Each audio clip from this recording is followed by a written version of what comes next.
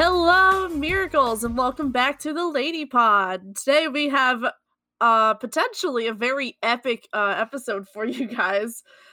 So we all chose different episodes, and we all rewrote the episodes. So we're gonna start. First, we're gonna tell you guys which episodes we picked, and then we're gonna read through the extensive notes and scripts, and potentially, rewriting universe paragraphs of these episodes. Basically, we kind of just took episodes that we had interest in of fixing or altering in a way that could have been written better or done better, and then rewriting our own little fan version of it. I guess you could say it's like Wattpad rewrite. To make them potentially a little better. Because, the show has bad writing. Usually. Not all the time. Not all the time. But a good portion of it. Thomas, we're looking at you.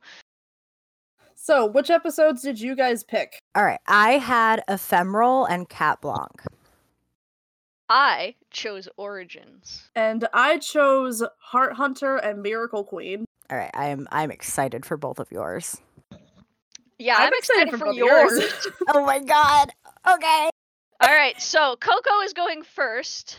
Okay, before we start though, I think we should plug the Twitter at the beginning of the episode and not at the end this time. Yes, let's start plugging that. Yeah, that is true. All right, so guys, we have a Twitter, all right? If you want to talk to us and tell us thoughts, criticisms, ideas, things like that, just go onto Twitter and shoot us a comment, message, whichever one. I don't Twitter. That's a Coco thing. Coco's trying to open the Twitter right now so I can give you all the information, but my phone is dying. Oh no. I'm having it's not even like bad luck. It's just like inconvenience. You're just having a bad day today. Oh no, this is not a bad day. This is an inconvenience day. I'll tell you about the bad days. I don't know if I want to know if today wasn't a bad day. That's exactly what I'm saying. Yeah, that's a series of terribly unfortunate events and wonderful comedic timing. Yeah. Of Coco pulling a marionette and falling down the stairs after tripping on a cat, and then right afterwards, me messaging, just out of context because I didn't know what just happened. But Coco was late to start the recording, and I messaged, "Are you alive?" Well, she was probably after at the bottom of the stairs. I fell right to the bottom of my basement stairs, and my phone went ding, and I checked it, and it was a message saying, "Are you alive?" And I was like, "Yes." No. Got the wind knocked out of me for a second there. I was so scared. This is also, for context, and within my household, I didn't even share this with you guys. I fell down these stairs because this is my father's childhood home that I'm currently in. So this is his parents' house. And when I was a child, I fell down the stairs, as I do. And after falling down the stairs, I walked dizzily directly into a metal pole that is holding up the foundation of the house.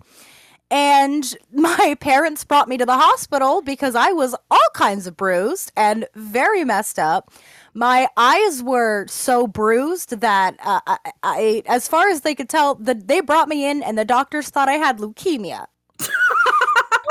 And then, unfortunately for everyone in my household, the only explanation they had is this child must be being abused.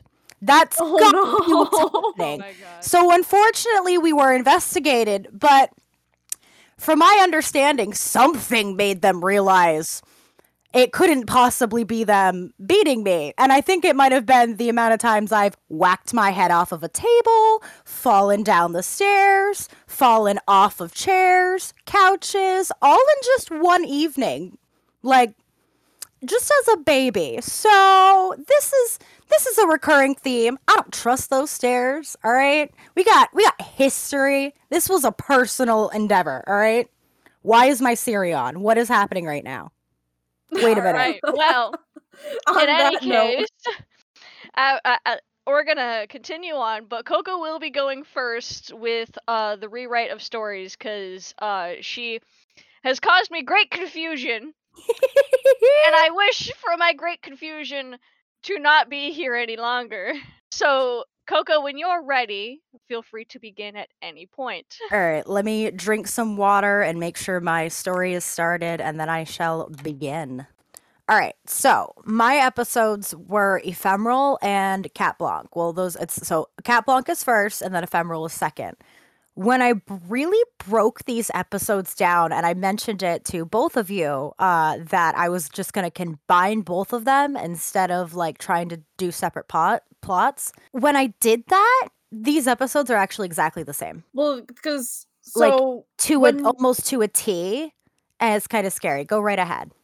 Yeah, because when we were talking about like which episodes you wanted to pick, and you weren't sure which one you wanted to do, we were like, well, both of us are doing 2-part episodes. You can do both. They may not be 2-part episodes, but they're themed around the same thing of what would happen if they found out about each other's identities. Yeah, see, but it's more than that. It's almost to a T the exact same. Kind of eerily, with like there's like some slight different changes. All right, elaborate. Okay, so honestly, the only change that's like really like differs is the fact that in Cat Blanc, Adrian chooses to transform in front of Marionette to save her, versus Adrian choosing to transform because Marionette has asked him to, so they can know each other's identities. They do time stuff. They figure out who each other is. They go out on dates. They start dating. Dad intervenes. Like, it's almost to a T exactly the same. So breaking it down like that, I was like, okay, these things are actually a lot more similar than I thought they were. And then I was also kind of irritated because these are the only 2 episodes where they do this.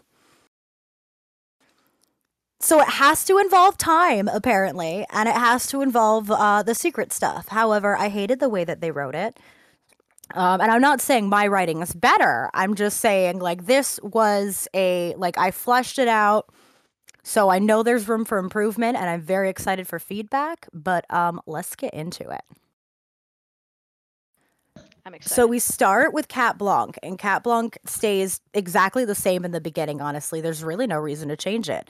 Marionette wants to give a gift to Adrian, but she's not allowed to see Adrian because Adrian's at like a championship late. She decides to sneak in through his window as Ladybug and leave him a gift, and then she decides, oh, I better sign my name, and then she books it out the window. However, just as she's booking it out the window, the door opens, and we see Natalie raise an eyebrow and look at the gift on Adrian's bed. Later, we see Adrian holding the hat, sitting next to a gray box with a bow, clearly from his father.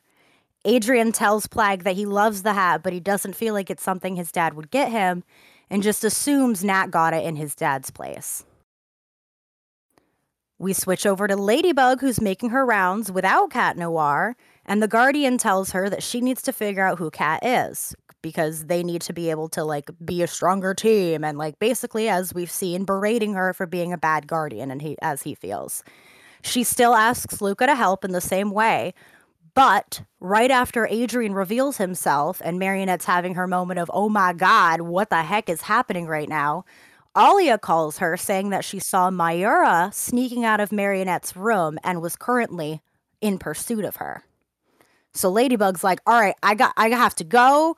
I'm so sorry. And Adrian's like, you know what? It's okay. We can do this again whenever you're ready. I honestly just feel better knowing that you know who I am. And like, sweet moment. We love that. So sweet. Ladybug goes to talk to Alia.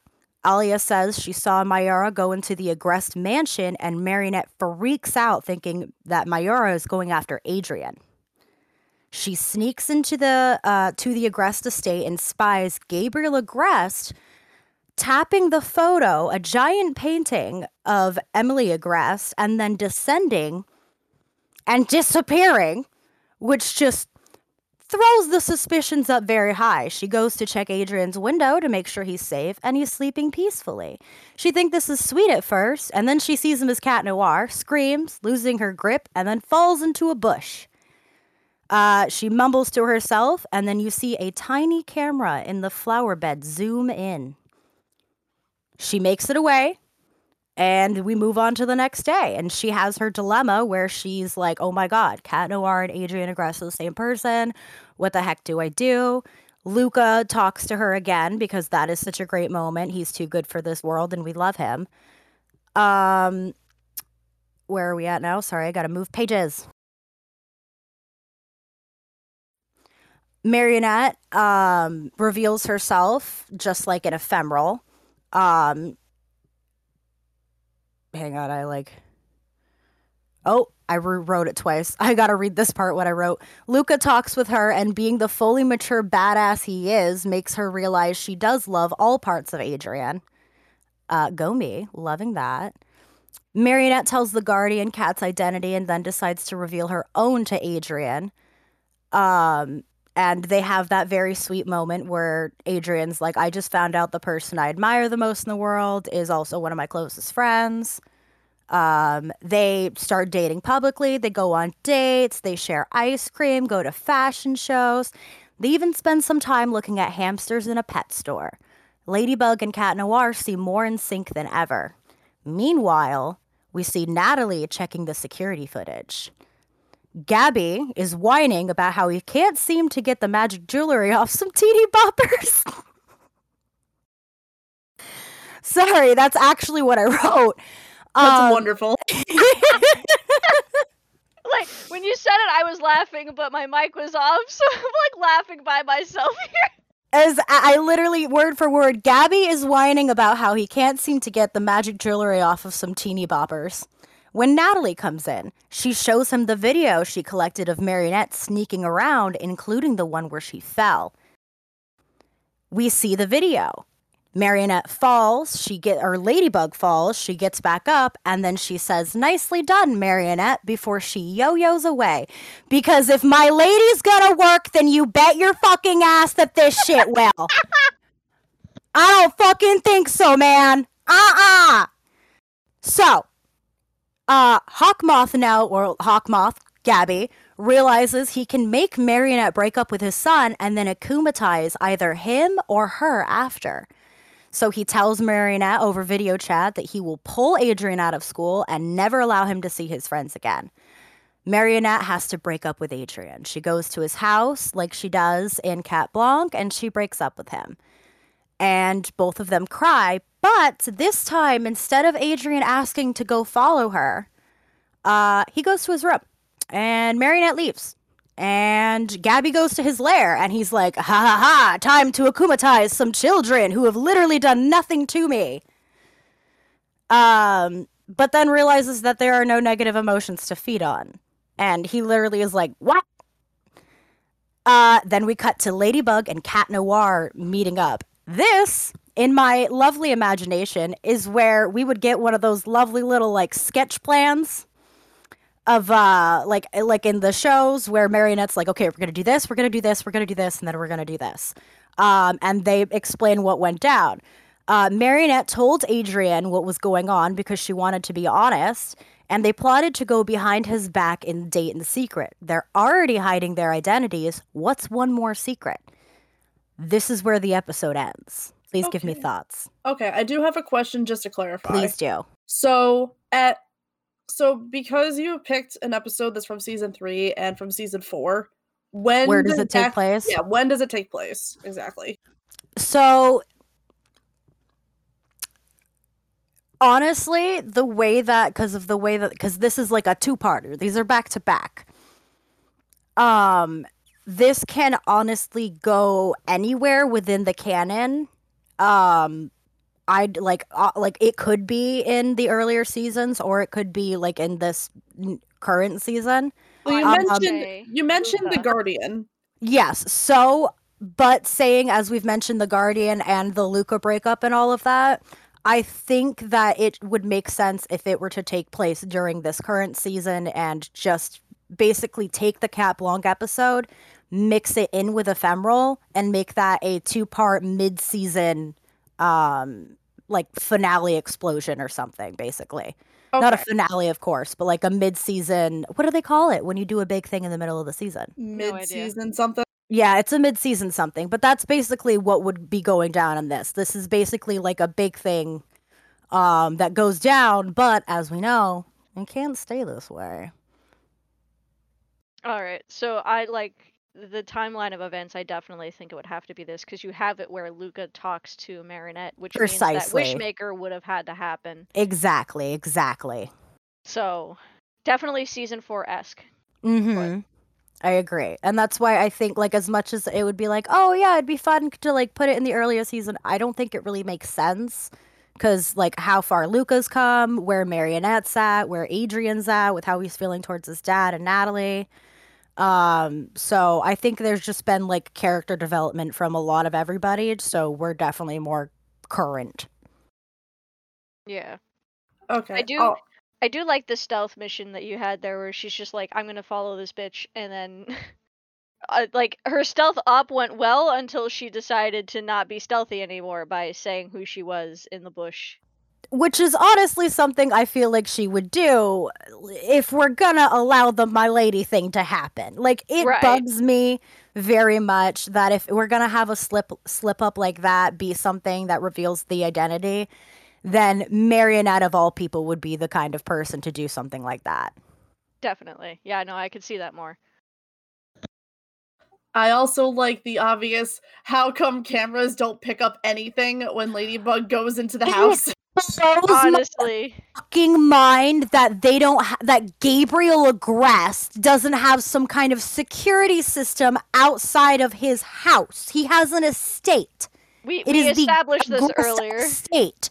Like, it blows my mind. He uses all kinds of fancy other technology. There's no fucking way he doesn't have any. And I do actually explain why Cat's never caught later. So all right. Like, there is a reason for that. So it's all good in the hood. Like, at that note, let's continue to the next one then. All right. Anything else? Curious. As far as I got, no, for me. The only thing I wrote was in all caps I wrote hamsters. I literally was like, how cute would it be if they were just like on each other's arm at a pet store looking at fucking hamsters? Like, how adorable would that be? Oh yeah, that's wonderful. It'd be very adorable. Unfortunately, I know the true fact about hamsters. They only live 2 to 3 years. Hey. Yeah, they do. Hey. I've had hamsters. Hey. But we don't talk about that. We don't talk about that the sadness of the short lifespan of hamsters. Speaking of sadness. Oh boy. Part 2. All right. Part 2 of episodes I have not named. Suspicious of Adrian's behavior, or shall we say lack of being super sad and depressed, Gabriel decides that he's like gonna start keeping a closer eye on Adrian. He notices one night Adrian's light's still on and he hears talking. Oh, hang on, sorry. I swear to God, I tell everybody in this house that I have an episode to record Friday mornings. I do nothing. I do nothing else. And still, we must interrupt me. Where was I? Okay. So he listens at the door. Gabriel Agreste listens at the door while Adrian's on the phone. He hears Marionette over the phone, and Marionette says that she needs to tell him something about Adrian's dad. Something that she's wanted to say for a little while now. Oh, dear God. Hawk Daddy busts in the door and takes the phone, telling him Oh, God. Never say that again. When next time that you are like 3 tequilas in, you need to write an entire story and then just send it to me with no editing. I will have to send you, because I love to write, so I do a lot of writing. I'll have to send you like the notes, how I start my stories, because this was all from notes, and then I went in and I was like, all right, flesh this out, get rid of this. So that's why there are some lines that are like, oh, I already did that. And that's why there's some lines that say Hawk Daddy. It's only because I have had that image of him and the stupid disturbing. Cat Noir, 3 miraculous in, like he was 3 miraculous deep when they were like, yeah, let's give him this costume in Ephemeral, and I was personally offended and disgusted. So like, not having it. So for some reason, Hawk Daddy. I won't do it again, but that's what it says. Anyway, Gabriel bursts into the door and he takes the phone, telling Adrian that he's up too late. Adrian goes to bed, and then Gabby, like, stomps into his office and then confides in Nat that he thinks Adrian and Marionette are still dating. Natalie wonders if maybe Adrian and Cat Noir are the same person. Gabriel gets angry and appalled, saying that he would know if his own son was Cat Noir. Like, don't you think I would know in my own house? Don't you think I've tested him? Don't you think I've tried to figure it out? I'm smarter than that. So Nat's like, okay, and she leaves. And Gabby goes, and he, late at night, and he looks out the window, the moon high in the sky. God damn it. And a teen boy clad in leather rode a metal stick out of the corner of Gabby's estate over the wall. Fuck. That's what's going on. Your descriptions. You can't tell me. Like I said, you know what? We're gonna have a day where we're just gonna sit down with like pieces of paper or a laptop, have shots go around, and then start writing stories. Oh, God. Because, dear God, this is entertaining. I need you when we need to play Quiplash. Oh, my God, I love Quiplash. I'm so bad at it with people I don't know, but, like, I love Quiplash. I have like the first 6 Jackbox parties. Nice. We'll have It's to do so like much fun. maybe we'll do like in the off season we'll do like some gaming stuff together to keep That everybody sounds fun. entertained. Yeah, let's do that. Okay. Anyway. Teen boy clad in leather. That's where we were. So basically Cat Noir, like, he does this thing where he escapes out the window. Now the reason we don't see the security cameras don't catch him is because Gabby doesn't want to like point a camera directly at his son's window. That would be too weird. So instead, he's got like little cameras in the garden that look like flowers, watching the ground, and he's got cameras watching like the air. Adrian is a sneaky kid, so he knows where these cameras are, so he's always like just on it. He knows exactly where to go, he times it, he's a smart kid. We know this has been proven. Marionette had no idea that there were cameras there, because she honestly didn't even think about it, so that's why she got caught. However, currently, Gabby is up much later than originally, like, he was planning on being. So he sees a teenage blonde boy fly out of the corner of his estate and then end up on a building where another teenager in a red suit with black polka dots meets him, and they embrace. And Gabby's jaw drops, and he realizes that his son is Cat Noir because that motherfucker totally just came out of that window. Like, there's no way. Like, there's no way he would not realize. Like, he can try to rationalize it in his brain, but now what Natalie said is it's getting in his head. The video footage of Ladybug admitting to being Marionette, the fact that, like, no one needed to be akumatized. Like, he knows they're sneaking around, and he wouldn't put it past him to be hiding the fact that he's Cat Noir. So now he's ticked. But he needs to put his plan in motion. So we wake up the next day. Marionette wakes up from a call from Adrian saying that he snuck his phone back, but his dad is being really weird. Marionette asks what he means, but before he can answer, she hears a commotion on the other end of the line. Adrian, what's going on? She asks. Hello, Ladybug, says a familiar voice. Shadow Moth, she cries out. I think your kitty might need some assistance, he says before hanging up. Of course, we're Tiki spots oning it, and she races to the Agresta estate and busts in through Gabby's office window. And nobody is there. There's not a single fucking soul in this house. She searches around the house, even spends like maybe like 5 minutes looking around Adrian's room, thinking it's cool, and then runs back into the office and then goes to the painting. And she copies what she saw Gabriel do. So she descends into the basement. And she sees Cat Noir standing on the little bridge, looking very confused, and standing against Shadow Moth, who is standing against this weird cylinder.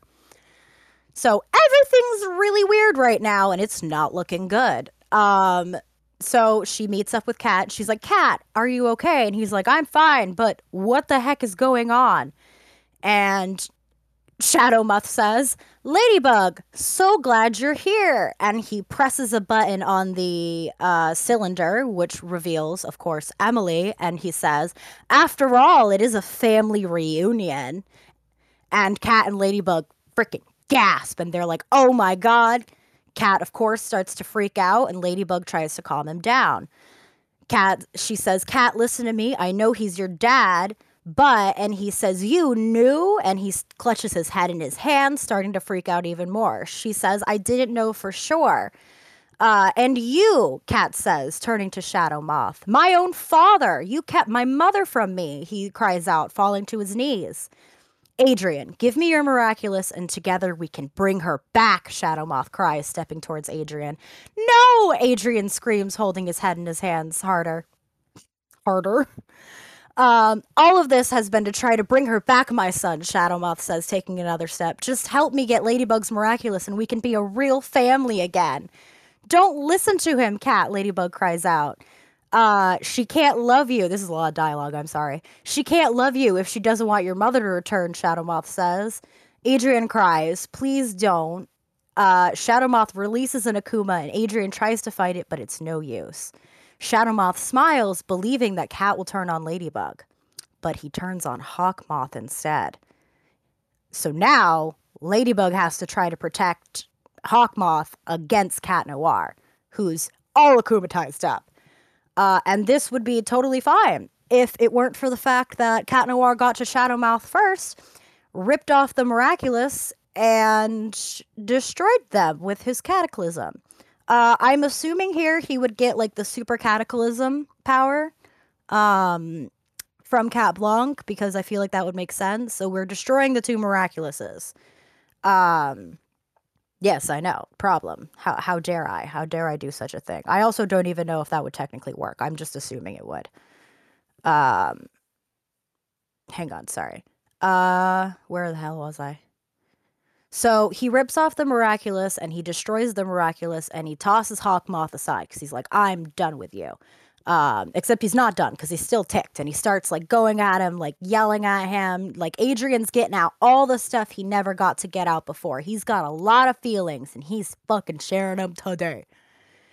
Ladybug tries to intervene and he then gets angry at her as well and they start to fight. Physically, of course, like we're like battling it out while we're arguing. He says he's angry about the lying and she apologizes, trying to talk him down. I also don't know if by destroying the miraculous, that would also destroy the Akuma. So I was thinking the same thing, but then if you remember in Cat Blanc, Hawk Moth was disintegrated. That's true. The miraculous. That's true. So okay. I think it still holds. Okay, cool. That was something I was worried about, but I was like, I feel like it's like still a possibility. So like maybe in this universe is how it works. So I feel like that might be valid. Where the hell was I? Oh, so they like basically have like a tiffy fight and Marionette's able to talk him down and make him realize like I'm sorry I lied to you. I didn't mean to. Yes, I was trying to protect you, but I should have talked to you and I should have been more open because this is the current problem Marionette has. And she will do absolutely everything to protect her relationship with Adrian, but nothing to hurt his feelings, which is el problemo. It's not a positive trait precisely. So just as we all think that Cat's about to come down now and maybe we can get the Akuma out, He then says that Shadowmoth is right. If she just gives over her miraculous, they can both have it all. I'll have my mother and my lady, he says. Just give me your miraculous. They battle, and she gets the Akuma, of course, which is in the bell, of course. And then she removes it. I obviously did not feel like writing out a whole action scene, so, like, power of your imagination, people. Kat asks Mari what happened because he doesn't remember he just got his ass akumatized. He does remember being traumatized. And Gabby groans as he wakes up. Marionette says that if she uses her lucky charm here, the miracles will be lost. The magic jewelry will be lost. Okay, I can't do it. So there's like really like if they do that, it's not going to instantly repair the miraculous. I forget why. There was a reason that I looked up. I didn't put it in here because I'm an idiot, but there was a reason. Maybe I'll have to hunt for it after. But if she uses it here, it's not going to repair the miraculous because the lucky charm is like, although it's creation, it's like not within the span of something she can do. Where the hell are we? Hang on. Sorry. Kat tries to apologize, but Marionette says it's her own fault. She says, this is why we can't be together, Adrian. It's not that we can't keep a secret. She says, looking over to Nat, helping Gabby stand. It's that those who should protect us can't be bothered. What do we do? He asks. I think I can help with that, says Marionette. But Marionette's mouth didn't move when this was said. The camera pans, and we see another Marionette coming out of a portal, followed by Bunnix. Bunnix brought past Marionette to take the Lucky Charm back to her timeline to reset it, and Bunnix and our current Marionette that all of this shit has been happening to figure out specifically where in time they need to go back to, and they decide to go right back to before, in Cat Blanc. So most of this has been Cat Blanc, honestly. She will have to go right back to Cat Blanc and erase her name off the thing, because she can basically give Natalie the same excuse, and Natalie is like, all right, fucking, I have no doubt in my mind that whoever this ladybug person has a huge crush on Adrian, because her name's not on it anymore, so we have that figured out. Bunnix and our current Mary figure that out, and they go to leave. And when we close the portal on a sad Cat Noir and a sad ladybug hugging and then kissing to a very fucking confused Marionette closing on the portal. That girl is like, what has happened to bring this situation to where we are at right now? What is going on? But okay. She uses the charm after erasing her name from the letter, and then the show continues. She also goes and defends the guardian stance to not know who Kat is and that she's a good guardian, because her and Bunnix had a conversation where they're like, Bunnix was like, it's not time yet for you guys to do that. It like maybe one day, if things are different, you guys might be able to know each other's identities, but at this point, without telling you more info, I've seen the future. It's not time yet. So she's like, hey, you mind your fucking business, sir. All right? I'm literally 14 years old doing my goddamn best, and you have done nothing. You literally, like, you were not here for any of this. I brought your ass back, okay? So maybe show me a little bit more respect. And he's like, all right, you know what? You're right. Okay. And they do like their cute little fist bump thing. She then calls Cat Noir, and they have their little meeting in their little meeting spot. And he's like, is everything okay? And she's like, I'm just happy things are back to normal. And she also looks at him a lot softer than she did. And a little confused, because why was she kissing him? And then the episode ends. Whew, all right. As if the first two episodes weren't already an emotional roller coaster, as it were. Well, first things first. The feels are real. All right. Like, my heart was pounding this whole time, and you're just telling me this like a D&D session. Yeah. So Yeah, no, my heart has feels too. Like, I had to take them in, and I'm like, do I need to make a cup of herbal tea here? Because, dear gods, my heart is going 90 miles an hour. I was reading it and I was like, yes, that, then that. Yes.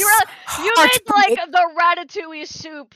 You know, Yeah. just adding the ingredients, just like flurrying it around, not even a care in the world of who else is watching. Like, this is gonna be perfect. Oh yeah. I know it's not like absolutely fantastic. Definitely would need to be fleshed out some more, and Yeah. like definitely some like time constraint lore edits. problems. That Yeah. like as you're going through this and telling me, I'm sitting here going with the same issue that I had. We'll get there, but time is a really crucial thing. There's only so much you can fit into a single episode, Mhm. and you don't want it to be too yeah. rushed, and you don't Yeah. want it to be too slow. There's like a happy balance between the two. But Precisely. I definitely could see where if there are like certain scenes or certain parts that maybe could be like removed but still not affect the Yeah. storytelling, that would work 100%. great. I know that there's going to be a million one of those when I tell mine, so don't worry about that. But it's one of those things where when you're in a writing group, this is like your pitch, and then the writing crew comes in and starts. Oh yeah, no, your ideas. 100%. I used to take classes. I didn't write it like a script because I absolutely hate script writing when it's Same. not in like finalized format. Like if I were to present you with something to like keep and mark up, I would do that. But I'm just reading it to tell you a story like I tell stories. So like it just made it easier. But a lot of the fight scenes are like I didn't write them because I figured honestly they'd be really short. A lot of the explanations I gave really can just be given in like a glance, like animated in a glance, Right. like establishing shots and stuff like that. So I was trying to keep that in mind. So I know it does sound like a lot, but like, Yep. I like what you did, like, where you were describing the episode, but once you got to, like, the emotional moment, you actually, like, gave us, like, a sort of script with lines and stuff. I liked that. I thought that a lot of the dialogue in the first episode would probably be kept the same for the most part, because like honestly, a lot of the dialogue was really good in Caplog, and Ephemeral. So I really liked a lot of it, and most of the stuff I had issues with was just like the smaller plot stuff. I'm not saying like this is like I want to put this in the show. I'm just saying like in my world, like this, if the writers were doing something like this and being a little bit more creative with it, I'd be more apt to like be impressed with it. But like I had no fucking idea what I was going to do, and this isn't fleshed out and finalized. Once again, not saying it's better than what any of the writers could do, but my confidence is very high considering that I literally did this last night in a drunken stupor after like taking notes the day before because I had been so busy and I needed to be off of the internet for a while. To the fact that you wrote something that has an emotional impact on both of us, not like I don't even know how the audience will feel, let us know on Twitter, but like had an emotional impact on us just by you telling us your pitch, that alone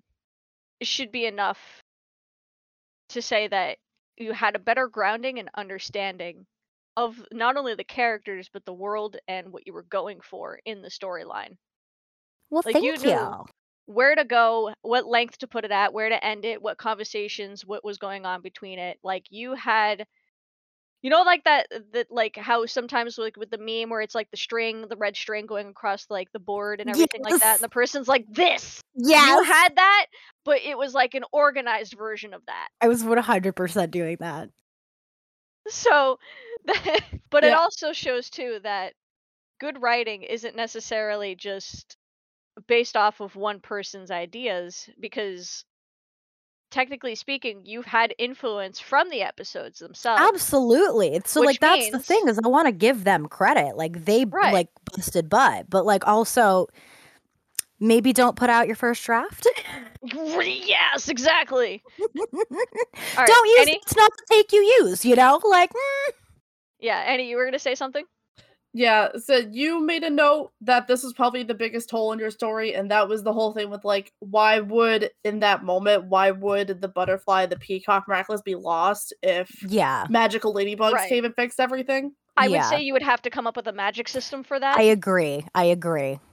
So it would basically boil down to your magic law and how that would work. I think I got tired and I was like, all right, I know I need to have Bunnix and time shit happen, but I don't have a specific reason why. What can I do fast and like just like make it so it's gotta go down? So Right. like that was the closest thing I could figure out. Honestly, maybe a misfire from his cataclysm and it blew up the moon like it does, and like then we've got meteors coming down. It basically would just be Um, like sitting around with the writing group and going through it and roughing it out more. Yeah, but like I like that you guys are like, yeah, that one part is like, we gotta figure that Right. out. So I'm like, not that like it needs to be like rewritten and revised, but like I like hearing like that feedback because I like knowing. Yeah. Yeah. All right. I will I- say, as time constraints, we should get on to the next one, especially if you want to have your lunch break. Yeah. I did So- realize though, as we were finishing up your story, I actually have a giant hole in my own story. Oh, I think I have several, but we'll get there. Don't worry about holes, because when it's a rough draft, holes will happen. This is Yeah. true. That's true, because we all, as you said, Ask Coco and I any did mine within the author. last couple days, but Chibi, she put a lot of time into. I took the into 2 theirs. whole weeks and was writing it for 2 whole weeks. Yeah, we gave ourselves 2 weeks, and 2 of us only used 2 days. Yeah, I used the whole week. I Ron Weasley that shit. I finished. I almost texted into our little chat, and I like almost was like, I just finished it at 2:44 in the fucking morning. I Okay, literally didn't do that. like a late high school assignment all over again. I had anxiety. I was like, I have to finish this. I have to finish this. Oh my god, they're gonna be so disappointed if it's not done. Oh my god. Oh my god. And then I did it, and I was like, cool. And then I did not go to bed. So then I woke up late, and then I fell down the stairs, and here we are. So success. Yes. All right. Yes. I definitely like your version a lot better than what we got with the 2 separate episodes. And Oh my I like, not that God. I would like replace them wholeheartedly, but I definitely would like to see your version animated against theirs. That's like such a high compliment. Thank you. Yeah. Again, if we felt something just from hearing you read your rough draft, I think there's Yeah. something there. There's I love definitely it. something there. So I love it. I love how you combined the 2 of them and made it into one, and still was a functional story, even though they were 2 separate events. That talent is skill. Why, thank you. All right. As much as I can keep with the compliments, we do need to continue on for time. Yeah, you guys constraints. Yes. boosted my ego here. She's gonna go on a Wattpad and be like, I have words from the critics. Start releasing do- my fan fiction. Do the next 50 Shades of Grey. So yeah, I do have one quick question for you, Coco. Just to clarify, do you have? I'm not asking for anything specific in case you don't want to talk about, but have you had any experience with fan fiction writing? I'll take that as a yes. Oh God, where's the spot? So I keep that shit private, first of all. All right. Yeah, That no, is- I don't. that you don't is- need to go into You details. tell me I that just- you don't like but- post that to like AO3 under some No, weird username like bubblegum keep that- sushi I keep 356. that. Nope. I keep that shit alone. And honestly, I'm starting to think about maybe getting paid for making it because it's fucking good, my dude. I don't have a lot of confidence in shit, but when I tell you, I introduced a whole lot of men and women in high school to a whole different kind of game when it came to arousal. A whole new world, my friend. Whole new world. Send in long paragraph, and they're like, "What the? Why am I excited right now?" And I'm like, because I know what the fuck I'm doing. I want to get paid for that shit. However, yes, I have had experience writing fan fiction. Did you guys ever? Because I'd never used Wattpad, AO3, even Tumblr. I didn't put it on there. I used Quotive. I used to use that too. So I can say with like a little bit of experience that Quotive isn't terrible of a platform, but it's not well known. It's not, and that's good. I'm gonna look you up now. You will Okay, not so- find me. You won't. Dude, when I was so young when the internet came out, everybody was like, don't use your name, don't use your age, don't use your hobbies. You are a completely different person because strangers will find you and kidnap you. And we were all so fucking traumatized that we were making up fake names and fake genders and fake ages and fake places we were living. I was like looking up details of Colorado so nobody like strangers would be like, I really like your writing. Where are you from? And I'd be like, Alaska. You will not find me. I was so secretive. I have a Tumblr that I used to blog my feelings on. Ain't nobody know. Somebody anonymous. thought they found it. They did not. It was great. Literally like a public diary. But yes, I did used to write fan fiction.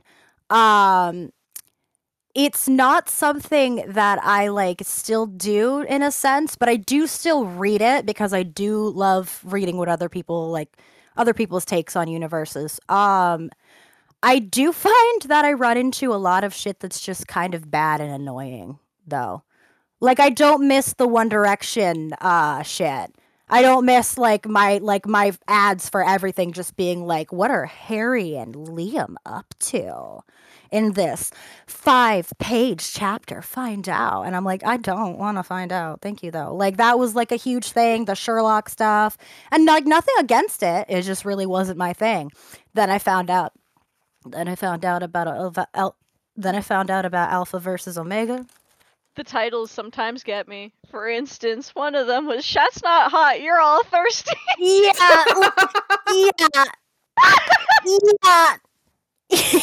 Quick, make her fall in love before she realizes you're an idiot. And there's so many people who I feel like they just can't write their own characters, and I think that's kind of why. Maybe it's because I want to be. I don't know. I just love writing, so I've always, in a way of writing fan fiction, I've just kind of always written, little stories that existed in my own little worlds in my head. Drabbles, or something like that. Drabbles? Yeah. And then, that's kind of what I write. So I guess that would be, it's like fan fiction, but,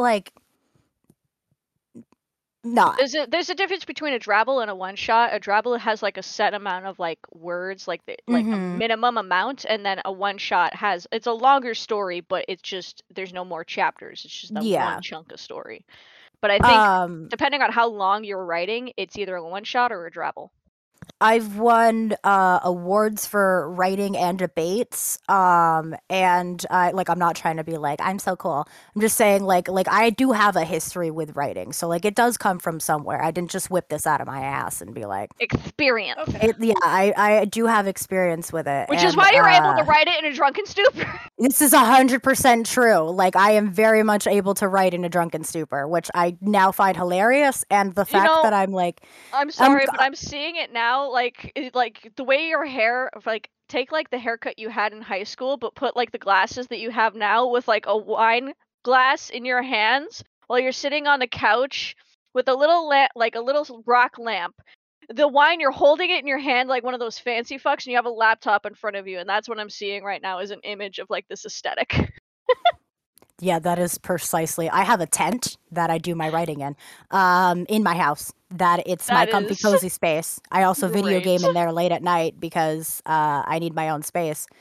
And I've got a wig I'll throw on sometimes just to feel all fine and fancy because I have a shaved head, just so we're both all on the same page. My hair is shaved. Trying to grow out to a shaggy deal, but I'd be throwing on a wig, like a psycho, and drinking out of a wine glass in a tent and writing on a laptop. I got issues. We're just sending it. My friend came over. She was like, "This is what you do in your free time?" And I was like, "Yeah." And she was like, "Dude, you're so fucking cool." And I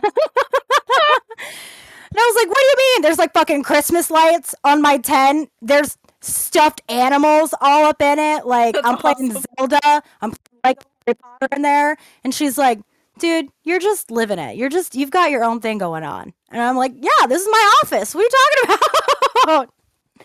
I have no privacy. This is my private little office. All right.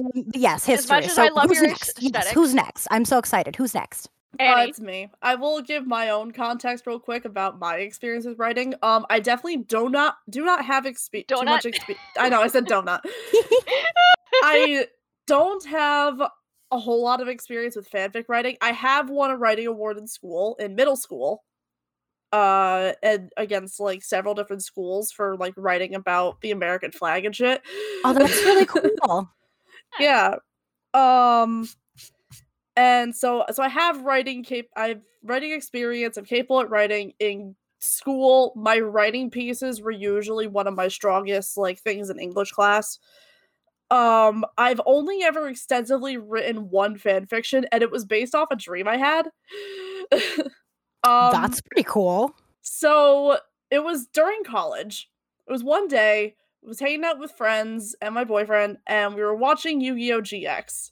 Now, if you don't know about Yu-Gi-Oh! GX, it takes place at a school where you learn about the card game. And the school is kind of split up into 3 different groups. You have like it's the lowest level is the Slifer red, the middle level is the raw yellow, and then the most elite are like the obelisk blue. After watching several episodes of that one day, I had a dream probably that night about being in a school like that, but instead of it being for Yu-Gi-Oh, it was for Pokemon. And the 3 colors were the 3 Pokemon Go teams. Okay then. All right. And so I wrote about it.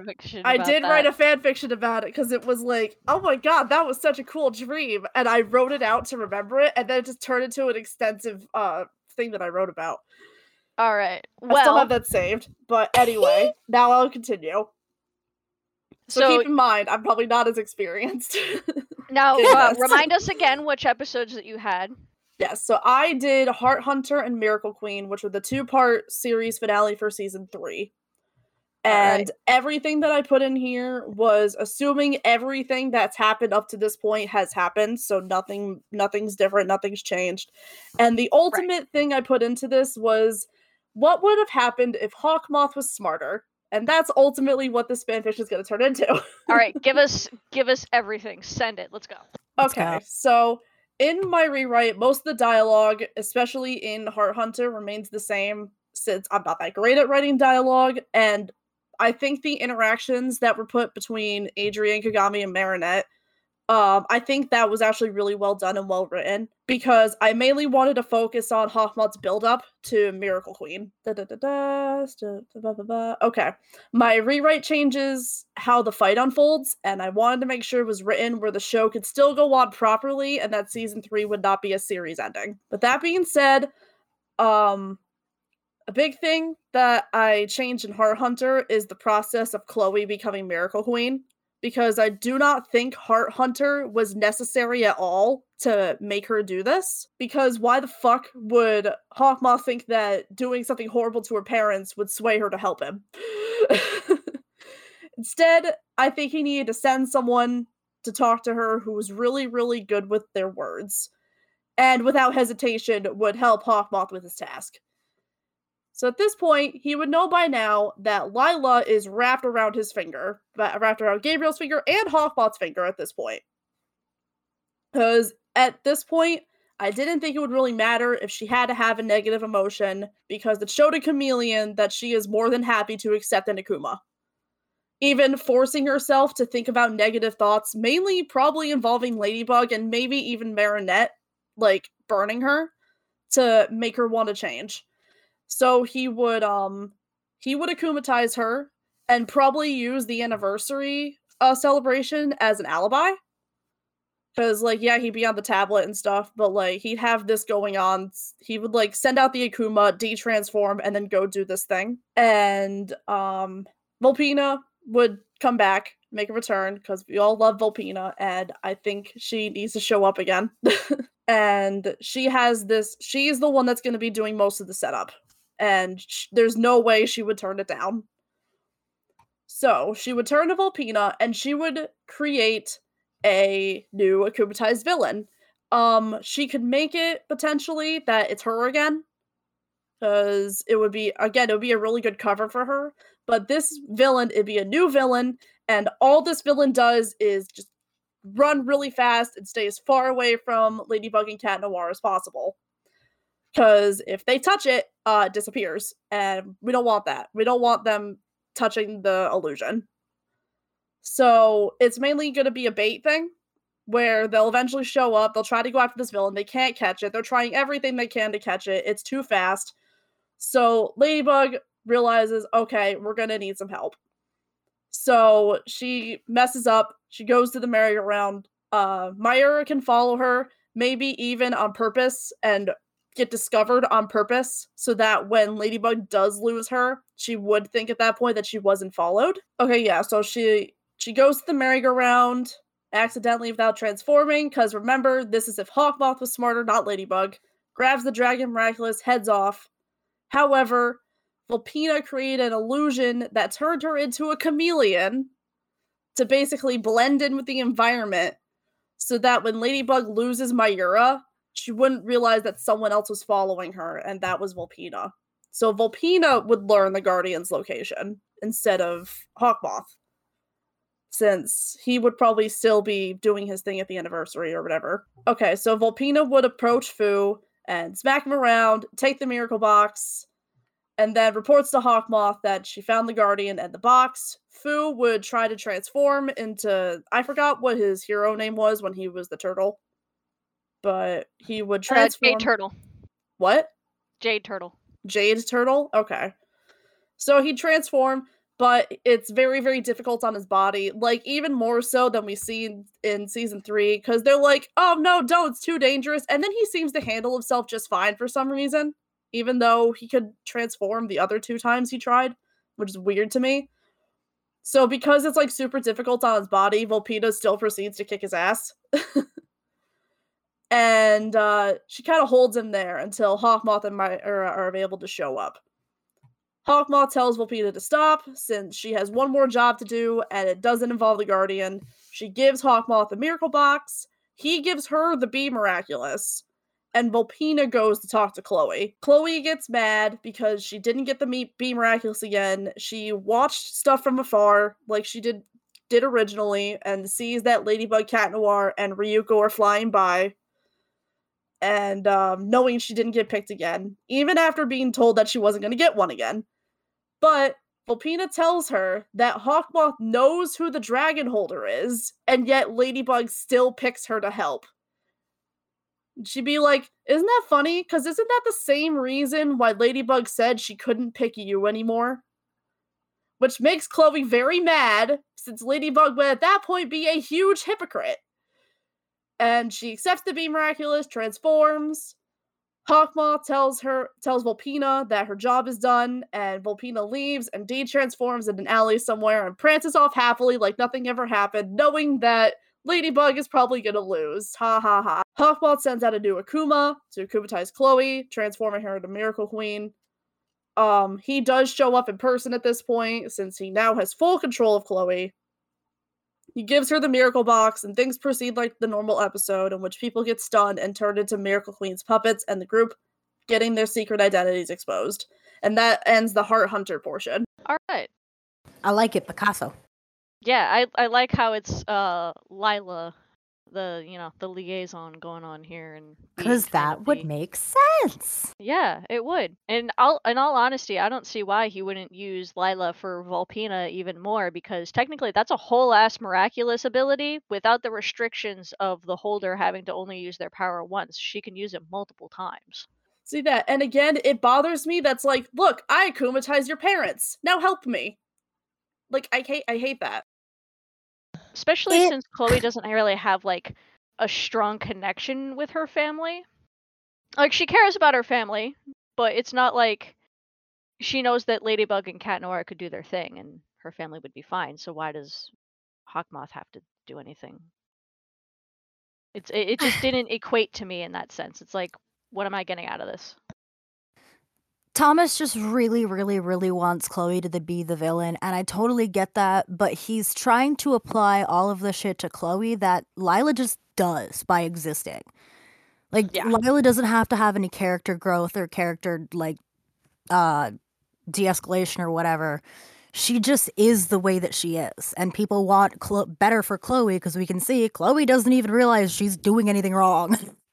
Yeah. Lila knows what she's doing is wrong. That's the problem. So I love it. I love that. I love this episode so far. Do you also Same. like my note regarding Ladybug being a hypocrite? Yeah. Yes, 100%, because that is exactly what happened. Because that was the other thing about the show that's really bothered me, is that after season 3, when everyone gets exposed, that she still gives them their miraculous. He wants Ladybug to be nice and, like, not tell Chloe, no, I'm not going to give you the miraculous again because you're honestly kind of a fucking terrible person and you don't really deserve to have it. Because Marionette's a nice girl and she wouldn't do something like that. Yeah, she's a fucking superhero. Like, she has no problem telling Chloe to bug off. So the fact that she's just basically lying to her and then clearly just gonna piss her off more, which then she'll get akumatized because she's fast. Alright, so I like this one. I'm curious to see how it's going to continue since you have made Hawkmoth a little smarter. Yeah. But Oh, he'll get even smarter, I promise. time constraints, let's continue on. Okay. So going into the Miracle Queen episode, the fight, it goes on pretty much as normal as the normal one. Like, they have to fight the 4 miraculous holders that got stunned and they got their miraculous back. But a little bit different. I noticed during the fight and throughout the whole thing, the only miraculous they ever really like take and make sure that it's safe before the miracle box gets transferred is the snake miraculous. And I'm like, you know what? Once they stop moving, I'd take all of them because you never know if something happened, and Chloe was able to take control of them again. Like, if Pokemon sent out a new Akuma for her or something, and then she got control of them again, I'd just take all of them, and they all de-transform, and you have all 4 miraculous, and they're safe. Yeah, so the group would still be puppets at that point, but they wouldn't be able to use the miraculous against anyone if Miracle Queen somehow managed to control them again. Okay. Hawkmoth, disappointed that Miracle Queen failed, comes down, snatches the miracle box from her, and goes back and joins Myra and the Guardian back on the rooftop where they were painting out.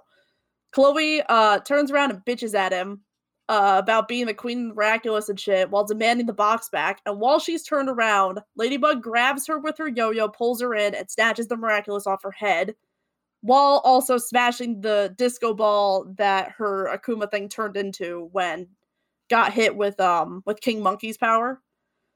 So she would be turned back into Chloe completely, and she can de-evilize the Akuma. Hawkmoth doesn't attempt to transform her again, knowing that she won't be as powerful without the miraculous, but forces Ladybug to choose between saving the Guardian and saving the rest of the miraculous that are now in his possession. Ladybug panics. Fu tells her that she holds all the keys, and she always did, like he says in the episode, and proceeds to announce that he is passing the role of Guardian to Ladybug. He makes his speech, his arms are out wide open, and nothing happens. Because he's not the fucking Guardian. He never officially got the miracle box passed to him, so he couldn't pass it to Ladybug. Everyone is like confused, except for Fu, who starts to panic, and in doing so, the shelter finally breaks and he's rendered unconscious and de-transforms. Hawkmoth laughs as he and Myra approach Fu, when out of nowhere, Deus Ex Machina style, because I couldn't figure out what else to do, the Celestial Guardian shows up and fights off Hawkmoth and Myra. While they're fighting, and once Ladybug and Cat Noir get over the shock of what the fuck just happened, they jump up to join the fight, but quickly, Hawkmoth and Myra realize that the fight is a lost cause. However, Hawkmoth has most of the miraculous, and Myra has the tablet with the translated book. So they can still gain several advantages and allow Ladybug to be considerably weaker without several miraculous, leaving an opportunity for Hawkmoth to use different akumatized miraculous to defeat Ladybug. After they dip, Ladybug and Cat Noir go check on Fu, who's still unconscious, but he is alive, because I'm not going to kill him, because that's fucked up. They take the Turtle Miraculous off him so that Waze can rest, because he's tired and needs food. Ladybug then approaches the stranger who helped them, about to thank him for his help, when he suddenly starts yelling about how Fu messed up everything, and resulting in letting so many Miraculous go, including the Miracle Box. He is the Celestial Guardian who has come to reclaim his Miracle Box after Fu stole it. He then proceeds to wipe Fu's memory himself, saying Fu is no longer allowed to know anything about the Miraculous after failing the Guardian time and time again. He then orders Ladybug and Cat Noir to give up all the other Miraculous they have, and they say no. They still need to defeat Hawkmoth and Mayura and try to explain to the Celestial Guardian what's going on and why they are holders. The Celestial Guardian understands but is still very mad. Ladybug also explains that Fu was training her to be a Guardian, and he loses it again, saying Guardians cannot wear Miraculous, and because she knows a lot of the secrets of the Miraculous, now her memory has to be wiped as well. Cat Noir stands between them, talks back to the Guardian, saying how Ladybug has the capability to be the best Guardian ever, and gushing about all the things that she was able to do with or without Master Fu's help. Celestial Guardian reluctantly gives Ladybug and Cat Noir a second chance in hopes of reuniting all the Miraculous once again, and he will continue to observe. However, if she messes up again, her memory will be wiped and she will no longer be Ladybug. This build-up can lead to a season 4 where there's added pressure on Marinette's shoulders, worrying about getting the Miraculous back and not getting her memory wiped. And the added stress could lead to her lashing out at friends or messing up her relationship that she just started with Luca. Hawkmoth would also have all the info about fixing Peacock at this point and still becoming Shadow Moth, but also having the capability to combine Nuru with the several other Miraculous he now possesses. Another small note is that sandwiched in between it all, after Chloe leaves super salty, Lila confronts her and tells her that they have a common goal about taking down Ladybug, and eventually also wanting to take down Marinette. So they become bitch friends by the end of the finale, instead of in a random episode in season 4, just because they didn't want to play soccer, and just so happened to have one minor convo about hating Marinette. Also, I would make it in a season 4, or I would make a season 4 that Lucanette and Agergami would last more than one fucking episode. Dear God, the end. All right. Well, first things first, I gotta say, one of the biggest things that I have learned is when it comes to a character, especially a protagonist, having them make a choice is always a good thing. But usually one of the choices is when you can have a character make a good choice or a bad choice, meaning that the good choice is that there's usually no negative, but whichever one they choose, it's good option for them. A bad choice is usually there's two negatives that they have to weigh out, and you did that between the moment where Ladybug had to choose between Master Fu and the Miraculouses. You gave her a bad choice, which is more dramatic than if it's a good or bad choice, because you know that if it's a good character in the relation of like lawful in a sense, they're going to choose the good option, not the bad one. But when you have a good character that's supposed to be the hero has to choose between two negatives, it makes it more dramatic, because which one are they going to choose? Their master or the Miraculouses? So also the large plot hole that I didn't go into, because I realized a lot of the stuff I added in was basically if I took the Furious Fu episode and pushed it into the finale with the Guardian. Yeah. And I watched that episode too for research, and I realized the Guardian can track the Miracle Box, so he could literally just lead himself straight to Hawkmoth's lair, since in my rendition, Hawkmoth would have the Miracle Box. You know, that is actually like a big thing, yeah. Yeah, that's the big plot hole that I would need to work around in my rewrite that I didn't realize until we were recording. And the next thing is that they all feared the Snake Miraculous, but is like the Bunny Miraculous not in there? You can travel through time the same as you can. The Snake one just rewinds it. The Bunny one, you can be like, yeah, I'm going to like 2700 BC. See you later, peace. But like, come on. He could.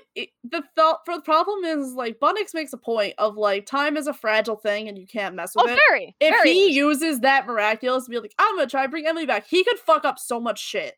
Oh yeah, no, definitely, no. That like he would mess a whole timeline up, but I don't think he's worried about that, considering that he's trying to make the entire world go into the Matrix by colliding the two most powerful Miraculouses together. So hear me out, Buddy Miraculous? ? It's the same shit you're doing. You're just messing up the world in a different timeline. That like, the difference between messing up the timeline and going into the Matrix is two negatives here. Like, Well, I think the biggest thing is, if he used the rabbit miraculous to, like, get what he wanted there, the thing is, it's a whole thing of, like, you go back in time, you try to do this thing, but you don't know what's gonna become of it at all. Whereas with combining, Ladybug and Cat Noir, you get your wish, and you know exactly what you're gonna get out of it. okay, Whereas with the fair. Bunny Miraculous, you do not know what's gonna become at all. All right. All right. If I you like. I can see that now. they Bunnix explained it saying that if you like intervene with your past self, the world can basically implode. And they've explained it as in the both of these episodes actually explained it. And with the wishing, you are resetting everything. So the way the Snake Miraculous explains it is imagine you wrote everything down in SAS.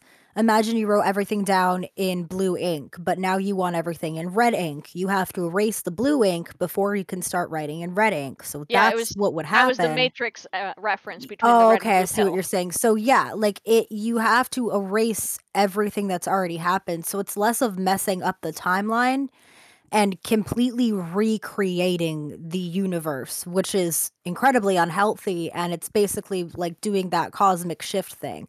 Sass can only go back into a point that like he already had previously been to. Well, it's not just And going back, it's he completely undoes it. It's a rewind. yeah, no, like 100%. But if he does it without a holder, like shit will explode. If he does it with a holder, that holder has to go back to that time point. And then maybe you change one thing in the past, but then you go forward and there's the butterfly effect. Like time is too difficult. Like it's so hard to like do a thing for. And It is. Yeah, this is a magic law conversation for sure. yeah, but when it comes to your writing, I definitely was sitting here going, oh, drama. Drama. So you definitely are very good with like the twists and the turns and like the dramatic effect. So like I was very pleased and very intrigued while we were listening. Thank Yeah. you. And then like you like the surprise plot twists that come out of nowhere too. Yeah. Like, and then even though like we've like at the very end there where the celestial like G comes in and he's just like, yeah, no, listen to me. Look at me. I am decapitated now. The second he comes in and does that, I got the feeling of, do we have a new villain? What's going on here? Like he's the bad guy now? Didn't he wouldn't that be just fun? save Fu? What's going on? It was like a whole like, even though like when he first came in, he was still kind of an asshat. This time now we saw him save someone that's important to us. And then now he's telling us that we're basically going to lose our heroes that we have here. Like he's trying to get rid of them. So it's like, do we hate this guy or is he a good guy? It was like this whole plot twist of like, we don't know how to feel about this new character all of a sudden. And we're like, And then you have to wait a whole hiatus between seasons to find out. exactly. So it left a cliffhanger, which is always good. Cliffhangers are the best. Well, especially for a season finale, there should be some sort of cliffhanger. Especially, yeah. But so that that's basically me. But That's with my the notes. miraculous split, I could also make it as simple as he only takes the monkey, the fox, and the horse. And then he could actually give Lila the fox miraculous eventually. Like, it could be, I could literally switch it up to be like, oh no, he gets these miraculous instead, and Ladybug still gets the miracle box with most of the other ones. She just can't use Volpina and King Monkey or whatever it is anymore. Certain ones are just gone. You said that you felt like it was a plot hole, but honestly, thinking about it, I don't really think it's a plot hole. I just think it's something that one would think would be easily resolved, but you can make it so like the Guardian knows where the miracle box is. So like maybe he's trying to get it on his own. And like I can totally see Marionette being like, "What do you mean you can track the miracle box?" And him being like, "Well, if you were a real guardian, you also would be able to track the miracle box. But seeing as you're not one, like I can 100% see him taking that attitude and having it be a point of contention for Marionette and Cat Noir Right. against the Guardian. So like I honestly don't really see it as a plot like a plot hole. I Well, definitely the whole idea of like he could easily find out who Hawkmoth is just by finding out the miracle box's location and then get the miracle box back, and then there goes my whole stress of, oh no, Hawkmoth has the miracle box. This is true, but by the time we tune in after the hiatus, Natalie could have read the book and realized that they can track the box and they could have hit it off the estate.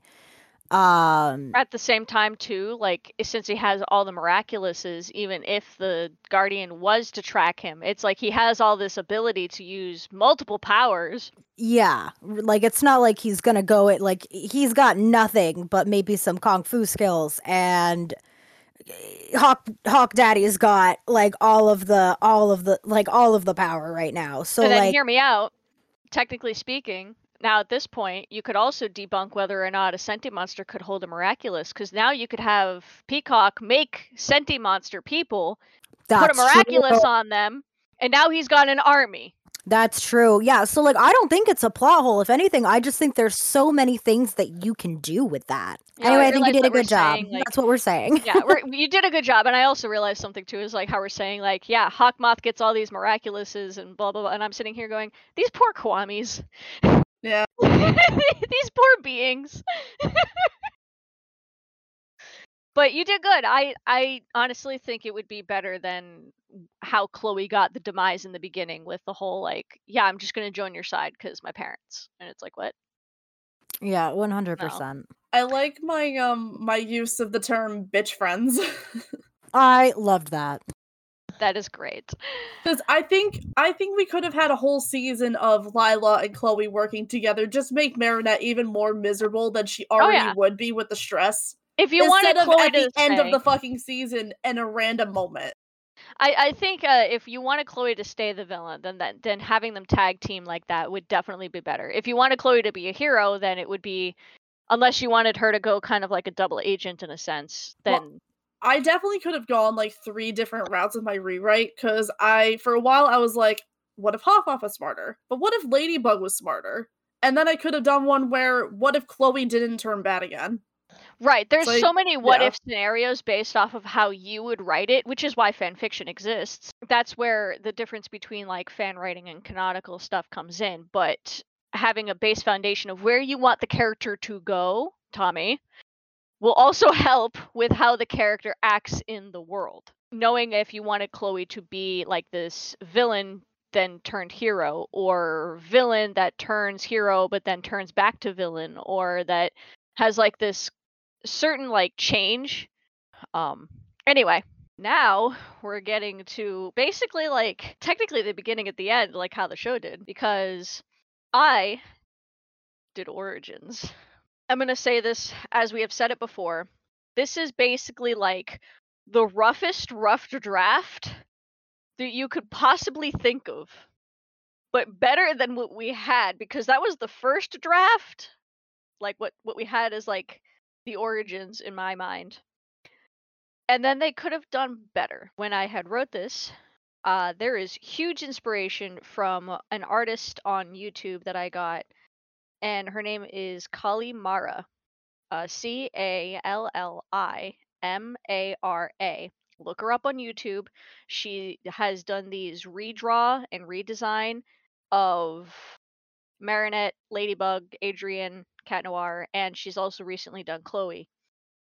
And I watched the Cat Noir video, and that one heavily influences some changes that I needed to make to how this story operates. Because, dear gods, the amount of plot holes. Here is my rewrite of Origins.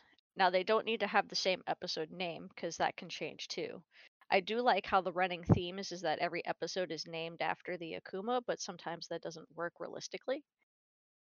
Especially the way I write. I like character development and having character interactions, and dialogue to me is like the biggest thing. Like when you can have characters talking and interacting with one another and being in an environment together, it shows, basically it makes them relatable and a person. Think of this not as like the finale Origins, but episode 1.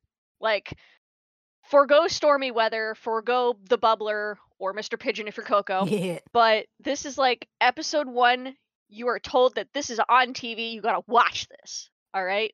This is how it opens. We open on a temple in the mountains. You're hearing loud bangs and echoing, people yelling and screaming, it's here, run, it's a monster!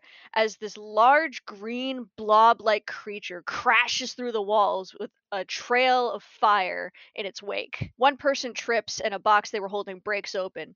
Miraculous! Shouts the monster as it charges forward. All right, and of course the person is quickly trying to grab the box and the jewelry that pops out, and the monster's tongue lashes out and grabs the person along with the box and completely swallows them whole. And then you hear like an older man shouting, "Get out quickly!" as you see like younger individuals running past him as he's taller than the rest of them, and he's like pushing them forward trying to usher them out. And he shouts, "If you have a miraculous, drop it." And of course, people begin throwing like fabric and jewelry and just like objects all over the place. They're like throwing it everywhere because they have one. And then one person runs up as the old man shouts, "Has anyone seen Fu?" And Annie, this is dedicated to you in this one. It's a woman. She comes running up and she says, "No, sir, no one has seen him."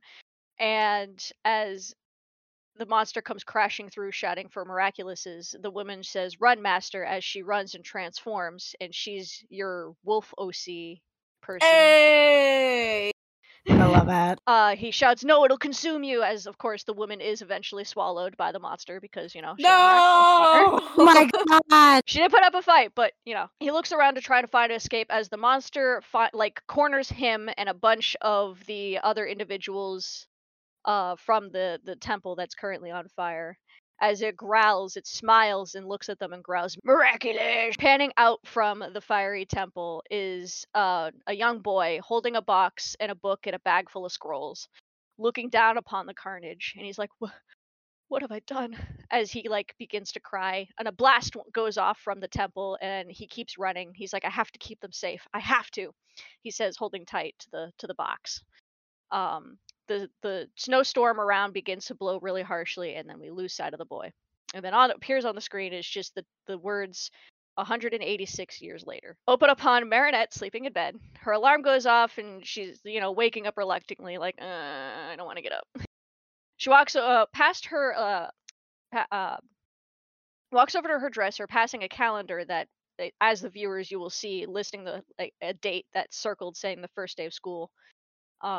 We see pajamas being thrown from off screen, and then we have Marinette tying her hair back in pigtails. That's the next thing we see. She looks in the mirror, is does the full on, okay, here's the outfit that I'm wearing, kind of in the mirror.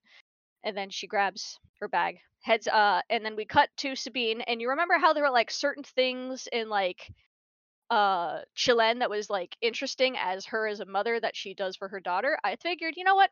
All right, I get that. Maybe she's prepared for certain things. So why not put that into a normal everyday episode where she just puts a sponge on the floor? It's like, why are you doing that? There you go. She's putting the sponge on the floor. You're getting a little bit of motherly stuff within the episodes. You don't need an entire episode dedicated to that. Going back to this.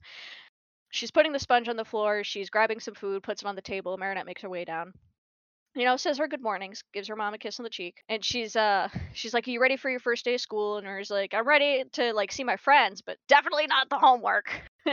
So kind of the show is also notorious for use of certain words as kind of foreshadowing or little aha, that's you can use that in multiple contexts. One of the things that I had Sabine say was, "You'll do great things this year, I'm sure of it," kind of giving a hint to being Ladybug.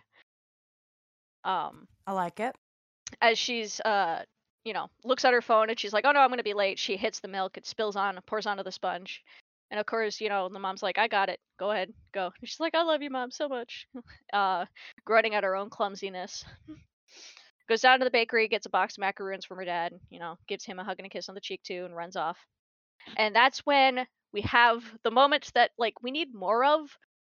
Is just some girls talking together that are not about boys. She meets up with Julika, Rose, and Alex because she shouts at them and waves them down. And they're like, "Hey, Marinette, how was your summer?" And she's like, "It's great. Did a lot of designing, got some new clothes."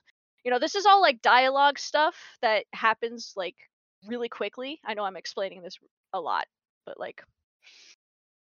And Rose talks in. She's like, I saw the post you made. The dress that you made was absolutely beautiful. She's like, thanks. Alex got like skates over the summer. They mentioned that, and was like, Marinette felt bad that she didn't get to the skate park at all during the summer because she was so hyper focused on her projects. Hashtag ADHD. They're just having a normal conversation. They also talk to Julika, and she's like, yeah, I recorded more music with Rose and my brother, and it mentions another character that we get to hear about, and she's like, that's awesome, I forgot you had a brother, I'll have to meet him sometime, blah blah blah. Marinette says. It was like, yeah, we'll have to plan a jam out day on the Liberty. It's like it's establishing that there is more to this world than what we're seeing. As they're all talking, this is then out of nowhere, just out of my way, losers, snaps Chloe, is like standing in the doorway. How ridiculous, utterly ridiculous, she groans in annoyance. And they all like groan at the same time, going, Chloe Bourgeois. Because like Alex mentions that they have class with her again. So clearly they've been in the same class with her for many, many years. The bell rings. They're in class. Marinette was sitting in the seat, doing the whole seat thing that Chloe kind of had in like the episode, but just a smidge bit different. Because hear me out, if you've dealt with the same bully your entire life, you kind of learn tricks of the trade of how to deal with them. So I understand that Chloe is kind of, how do I put this lightly, a brat, but like I feel like Marinette would have some like snappy comebacks at this point when it comes to Chloe specifically, because she knows how Chloe works at this point. Because if she's dealt with her for years, you would kind of know how this person ticks in a way, right? At least when it comes to their interactions in school and how, I don't know, but like just how Chloe acts. So Marinette kind of gives her sass back as like, she's like, you're in my seat, and she looks around and is like, I don't see your name on it. Don't know what to tell you. Of course, Chloe finds an excuse, and the teacher just is like, do we really need to argue on the first day? Why don't you just go sit next to this student right here? It's the first day, please. So Marinette goes to sit next to Alia, getting the friendship started again. And she still has like the box of cookies and gives her one, and they eat some cookies together. And Alia mentions how like she stands up to the bully like a hero. And Marinette's like, I'm not a hero. I've just dealt with Chloe for a long time. And then, of course, it goes into that the Majestia quote where it's like, fuck, what? The only way for evil to triumph is for good people to do nothing. I think the quote is. Died. Yeah, I think that quote has been used elsewhere, like Right. like in a similar sense, but that is the quote that Alia uses for what's her name? Majestia. Majestia, yeah. Marinette doesn't see herself as being like that hero thing, so she's just like, thanks, I guess. Roll call happens, or like the bell rings, roll call happens. Chloe slams her hands on the desk, and she's like, you can't start class! Adrian isn't here yet. And everybody's like, what's an Adrian? So the teacher, of course, looks on the roster and doesn't see the name. Chloe sits down and crosses her arms, but she actually looks like sad. Like you can see it in her face at this point. Like she's not like mad, but she kind of just looks really disappointed. And Marinette picks up on that. She's like, huh. She actually looks sad instead of like irritated for once. That's new. And then now we get to Adrian at this point. I know I'm like explaining it, but I literally wrote this as like a fucking fanfic, so I'm trying to go as fast as I can. Adrian's like he's at the like getting to the school, okay, and like Natalie is there, and she actually stops him from going up the stairs at this point, and she's like, you know that you can't do this. And of course, Adrian's just like, he basically gives her the puppy dog eyes, and as he was like, she was going to try to say, all right, well, let's go talk to your dad about this. She basically says, I'll talk with him, but then Adrian cuts her off with a hug and just runs into the building. And she's just like, all right. I guess he's in school now. Unfortunately, that's not how school system works. At least as far as I'm aware, you have to actually like be on the roster to actually be in the school. But Chloe basically just says, yeah, he's shadowing me today, so he doesn't need to leave. And it kind of shares like a moment between the two of them in the sense of like being friends, of like, don't worry, I got you. You're staying here. You're not leaving. I kind of have it where Chloe doesn't seem like 100% of a bad guy at this point. Like she is kind of a twat, but like I have moments where she's showing that she is still a person and has a personality in a way. Where am I? Oh yeah, and then we get that conversation between Marinette and Alia where they're like, oh hey, it's Adrian Agreste, the fashion model, blah blah blah blah. That thing still happens. But then, hear me out. Here's the best part. All right. You remember how you wanted Shadowmoth or Hawkmoth smarter? Hear me out. If he had this book that was in language that he couldn't understand, he had this for years, and he didn't think to try and translate it.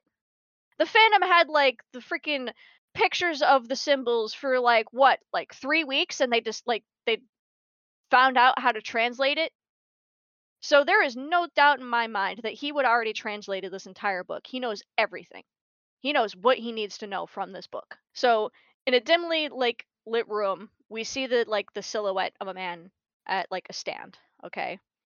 And we see the book. He opens it. It's the very same book that we saw in the very beginning that the Temple Boy had. And we can't see who the figure is cuz it's just silhouette. And he basically opens the book to the page that has the holder of the Butterfly Miraculous, as he says in like, and opens his hand to show the same exact pin, and he explains it's the Butterfly Miraculous, the power of transmission, blah blah blah blah. He places it on his chest and the little creature appears, and then he's like, "Hello, I'm Nuru, the Kwami of the Butterfly Miraculous. How may I serve you?" And you see like this wide smile grin, and I'm like, when I think of this like grin on a silhouette, I'm thinking of like Truth from Full Metal Alchemist type smile, creepy-esque huge smile.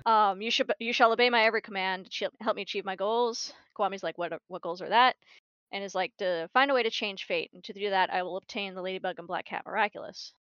And of course, Nuru's like, how did you know this? He's like, well, my book of inspiration. That'll come up later. I will use this power to get what I need. But the powers of miraculous not used to be evil. Blah blah blah. And he's like, if you claim me to be evil, then so be it. I'll be the bad guy. You know, he says the transforming words. And as he transforms, we then switch to another little creature sitting calmly on a pillow and then suddenly becoming alarmed, sensing like a flow of energy that is visualized, like visual representation of like this thread of lightning, and flies over to an elderly man sipping tea, and he's like, I felt Nuru's energy has been awakened. And then now we're getting into like the good shit of the episode, right? I know this sounds long. It's mostly dialogue. I'm just trying to set the scene for you guys. And you're doing a really good job. Okay. Like, I will draw this in comic format to show you that it's not going to take as long as you think it is. Like, the person mentions, he's like, this isn't good ways. There are only 2 miraculouses that can defeat the dark magic of an Akuma. The old man gets up and walks over to the box, and he punches in the code, opening the miracle box that we saw in the beginning. It's been many years since I've opened this, he mentions, as he rubs his hand across the top, revealing a small layer of dust, showing that he hasn't used it in a while. Opening the top, the center, too, he's Waze asks, are you sure about this? And he responds with, we need holders, otherwise it won't be long before Nuru's new holder gets what he is after, whatever that may be. The school bell rings, and the class is like headed to lunch, and we get like dialogue as people are walking. So I live right across the street, and I'm gonna go there instead of eating at the school cafeteria. And all he's like, okay, I'll see you there after class, blah blah blah. And they're saying this as then Ivan suddenly bursts into anger with like the like ready to like freaking punch Kim, and that's when the teacher steps in and is like, go to the principal. That whole scenario, that's still in there. Chloe hists under her breath, what a brute, she huffs. As now we get conversation between her and Adrian. It's like, where are you gonna eat? And he's like kind of interested to see what the school offers. It's like, when he says that, it sounds like a very spoiled rich kid thing, because like he doesn't know what school food is like. So then we get a comment from the background. Wow, spoiled rich kid much? Huffs a kid in the back with a red hat. Ha ha ha ha. It's Nino. After we get like the school thing, Adrian does go to the cafeteria, and Chloe goes to her hotel to eat, because that's where she's gonna go to eat lunch. We cut back to the dimly lit room where the silhouette man is there, and then he walks into the light, revealing his villain form. And he goes, I can hear them, the emotions of all the citizens. No one can hide from me. As we get what we should have got in the beginning from like how Hawkmoth senses emotions. Because if he can sense them when he's not transformed, he should be able to sense them while he's transformed, right? That makes sense, right? You are right. You are correct. This has always been a plot hole for me. It's always bothered me. You're right. All right, so he's transformed, he can sense the emotions, and he can hear the voices of the people that are having the negative emotions, but it's like a spurt of it in a sense. It's not like he can like sit there and listen to full on dialogue, but like every like He could get It's sentences. 100% meant to be a Cerebro reference from the X-Men, and I'm over it. That basically. Do Precisely go that. on, but do go Thank on. you. So then he hears like Kim the argument with Kim that Ivan had basically, and in the sense is like, I'm so done with Kim and his bullying. So he's like, that one, go get him, my butterfly, basically, or like transforms the Akuma. Ivan is like standing outside the principal's office as he's just like, he has the paper in his hand and he just grips it even tighter, just still angry and upset. He doesn't even interact with the principal at this point. He's just still upset. But that's when the Akuma flies into the paper and he's like, Stoneheart, I am Hawkmoth. I grant you the powers to stop bullies in their path, but you must do something for me in return. Do we have a deal? Like the voice spoke. Of course, Ivan's like, deal! Sounds great! As Ivan is engulfed in darkness, the big building begins to shake as Marinette and others grab hold of the stair railing. They hear a loud bang and stopping as a large rock person appears from upstairs and just goes, Kim! It's shouted as then it begins to like hit walls and knock over support beams and go on a complete rampage. Everyone begins to run and scream. The school was collapsing as this rock man continued to like break everything. Marinette points to the exit. Get out now! She hurried people along, trying to like pushing people, ushering them out, making sure everyone was getting out. Alia did the same with the locker rooms and the bathrooms. But then the square that the school is, like the open area, a student got trapped from falling rubble, and they were too scared to move. And Marinette saw this and ran to them. As Adrian entered the cafeteria, switching the whole thing around, the whole building shook as he fell over to the floor and fell over, and the floor began to crack as students froze in fear. He acted quickly and was rather like light on his feet as he's like running to them and jumping from over the cracks and everything. And he's like, "Take my hand!" as he shouted as he helped each student across the large cracks in the floor. Find a way down safely, he shouts as they run out the exit doors. The kid from class, sees Adrian helping the others. As Adrian goes to get himself out, the ground gives way and he has to like hold on for dear life, basically. When someone grabs his arm and helps pull him up, and it was Nino, just thanks, out of breath. He's like, don't sweat it, dude. Let's get out of here. They both run towards the exit doorway, but it started collapsing as Nino then pushes Adrian out as the door collapses, trapping him in the room with the floor giving way.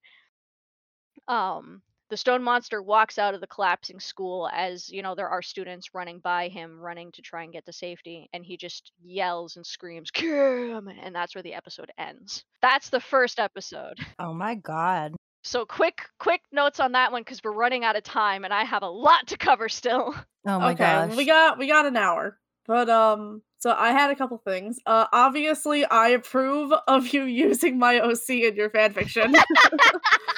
I like love it. call me biased, but It's just like this little snippet of her being there, and I'm like, you know what, this would have fit. We're at the temple, might as well. So my only other note, it was the idea of like after being years of being harassed by Chloe, you'd think you'd have a little bit of a snarky attitude about it. So this hits me a little more personally because I've had to deal with this in high school where I was constantly being bullied and I just let it happen.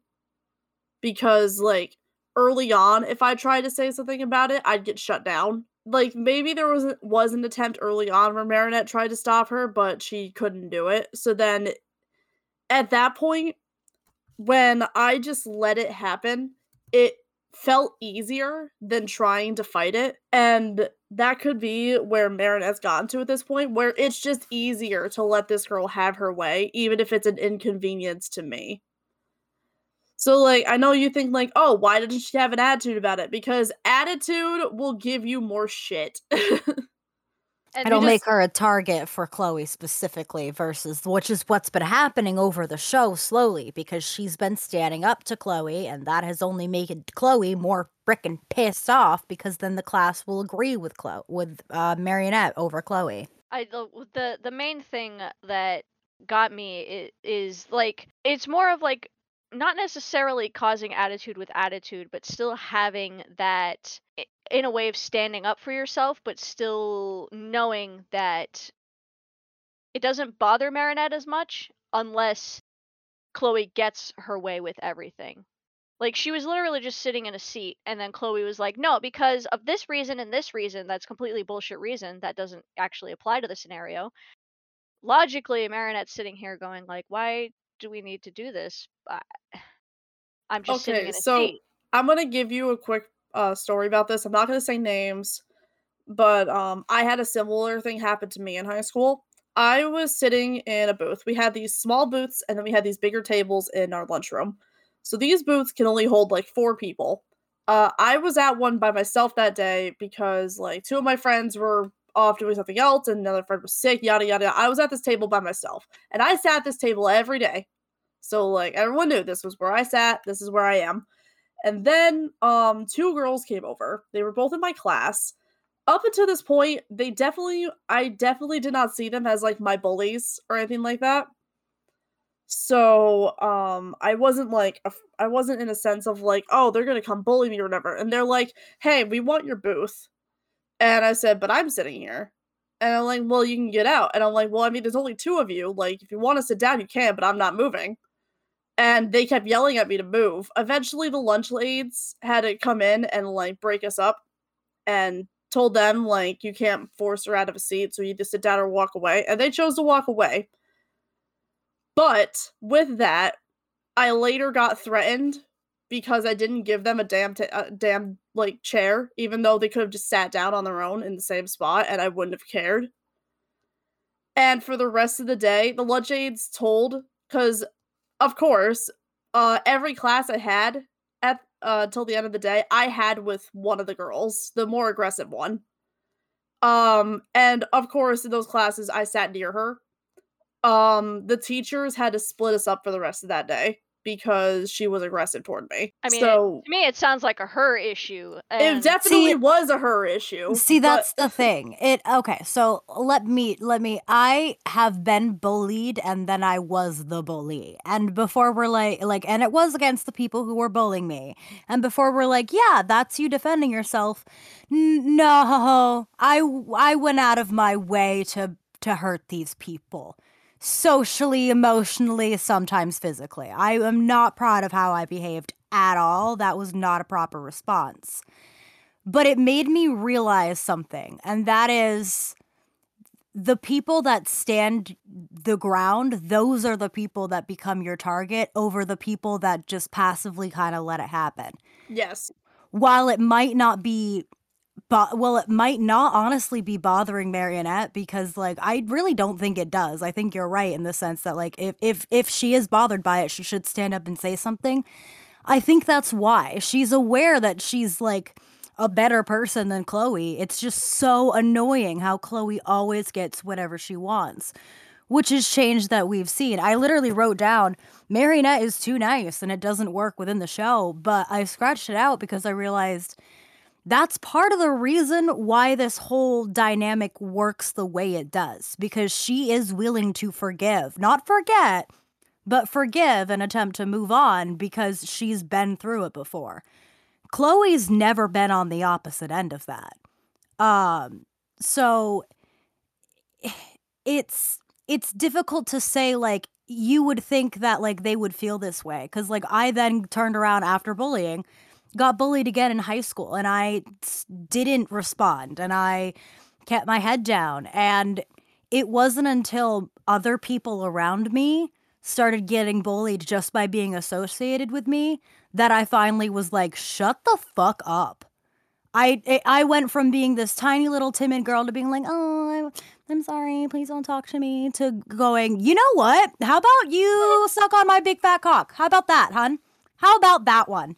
And these girls were just astounded that I had the gall to speak to them in such a way, because no one had ever done that before. And the second I did that, they tried to make it like harder for me until I came around and I embarrassed them in front of a ton of people so they would stop, because I showed them I'm not afraid to show people both of our true colors. Marionette isn't at that point. No, she's not that right. kind of person. She's nice. She's a good person. Which is part of the reason why Chloe gets away with the shit that she gets away with. So then, hear me out.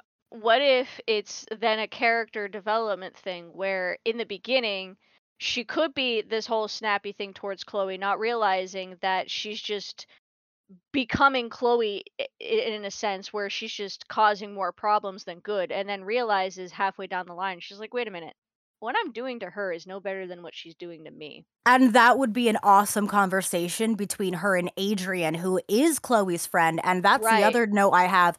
I absolutely love the way you established Adrian and Chloe's relationship in the beginning. Because if Chloe's been this way her entire fucking life, and I get it, Adrian doesn't have any other friends. No, he would take being alone over being friends with that kind of person. So like there's got to be some reason why he and Chloe are friends. And it makes way much more sense to me that Chloe has some kind of pull with dad or has some kind of pull with her dad where they can talk together, and that she's willing to put herself in that position for Adrian. Like that is sweet, and that establishes Chloe as kind of this two-faced person, which could be put bitchy, but it sounds like you're gonna make it where like Chloe is appealing in this kind of way, which I love. Right. Yeah, I'm making it like conflicting with Chloe. Like you don't know whether you love her or hate her quite yet. You can't quite tell. Because she seems to have beef with Marinette, but she also seems to have a bond with this Adrian kid that is different than what she has with anybody else. So the other thing that you did I loved, and this is my last note, I believe, is that you established that walk that all the girls do to school. You established that these are old friendships. They've been friends for a while. They're aware of what our summer activities were up to. We're chatting with one another, and it's not about boys. It's about what we all got up to. Establishing history. The Liberty is known to everybody. Luca's mentioned. Like all of the, because it establishes and tells us without showing us these girls are friends.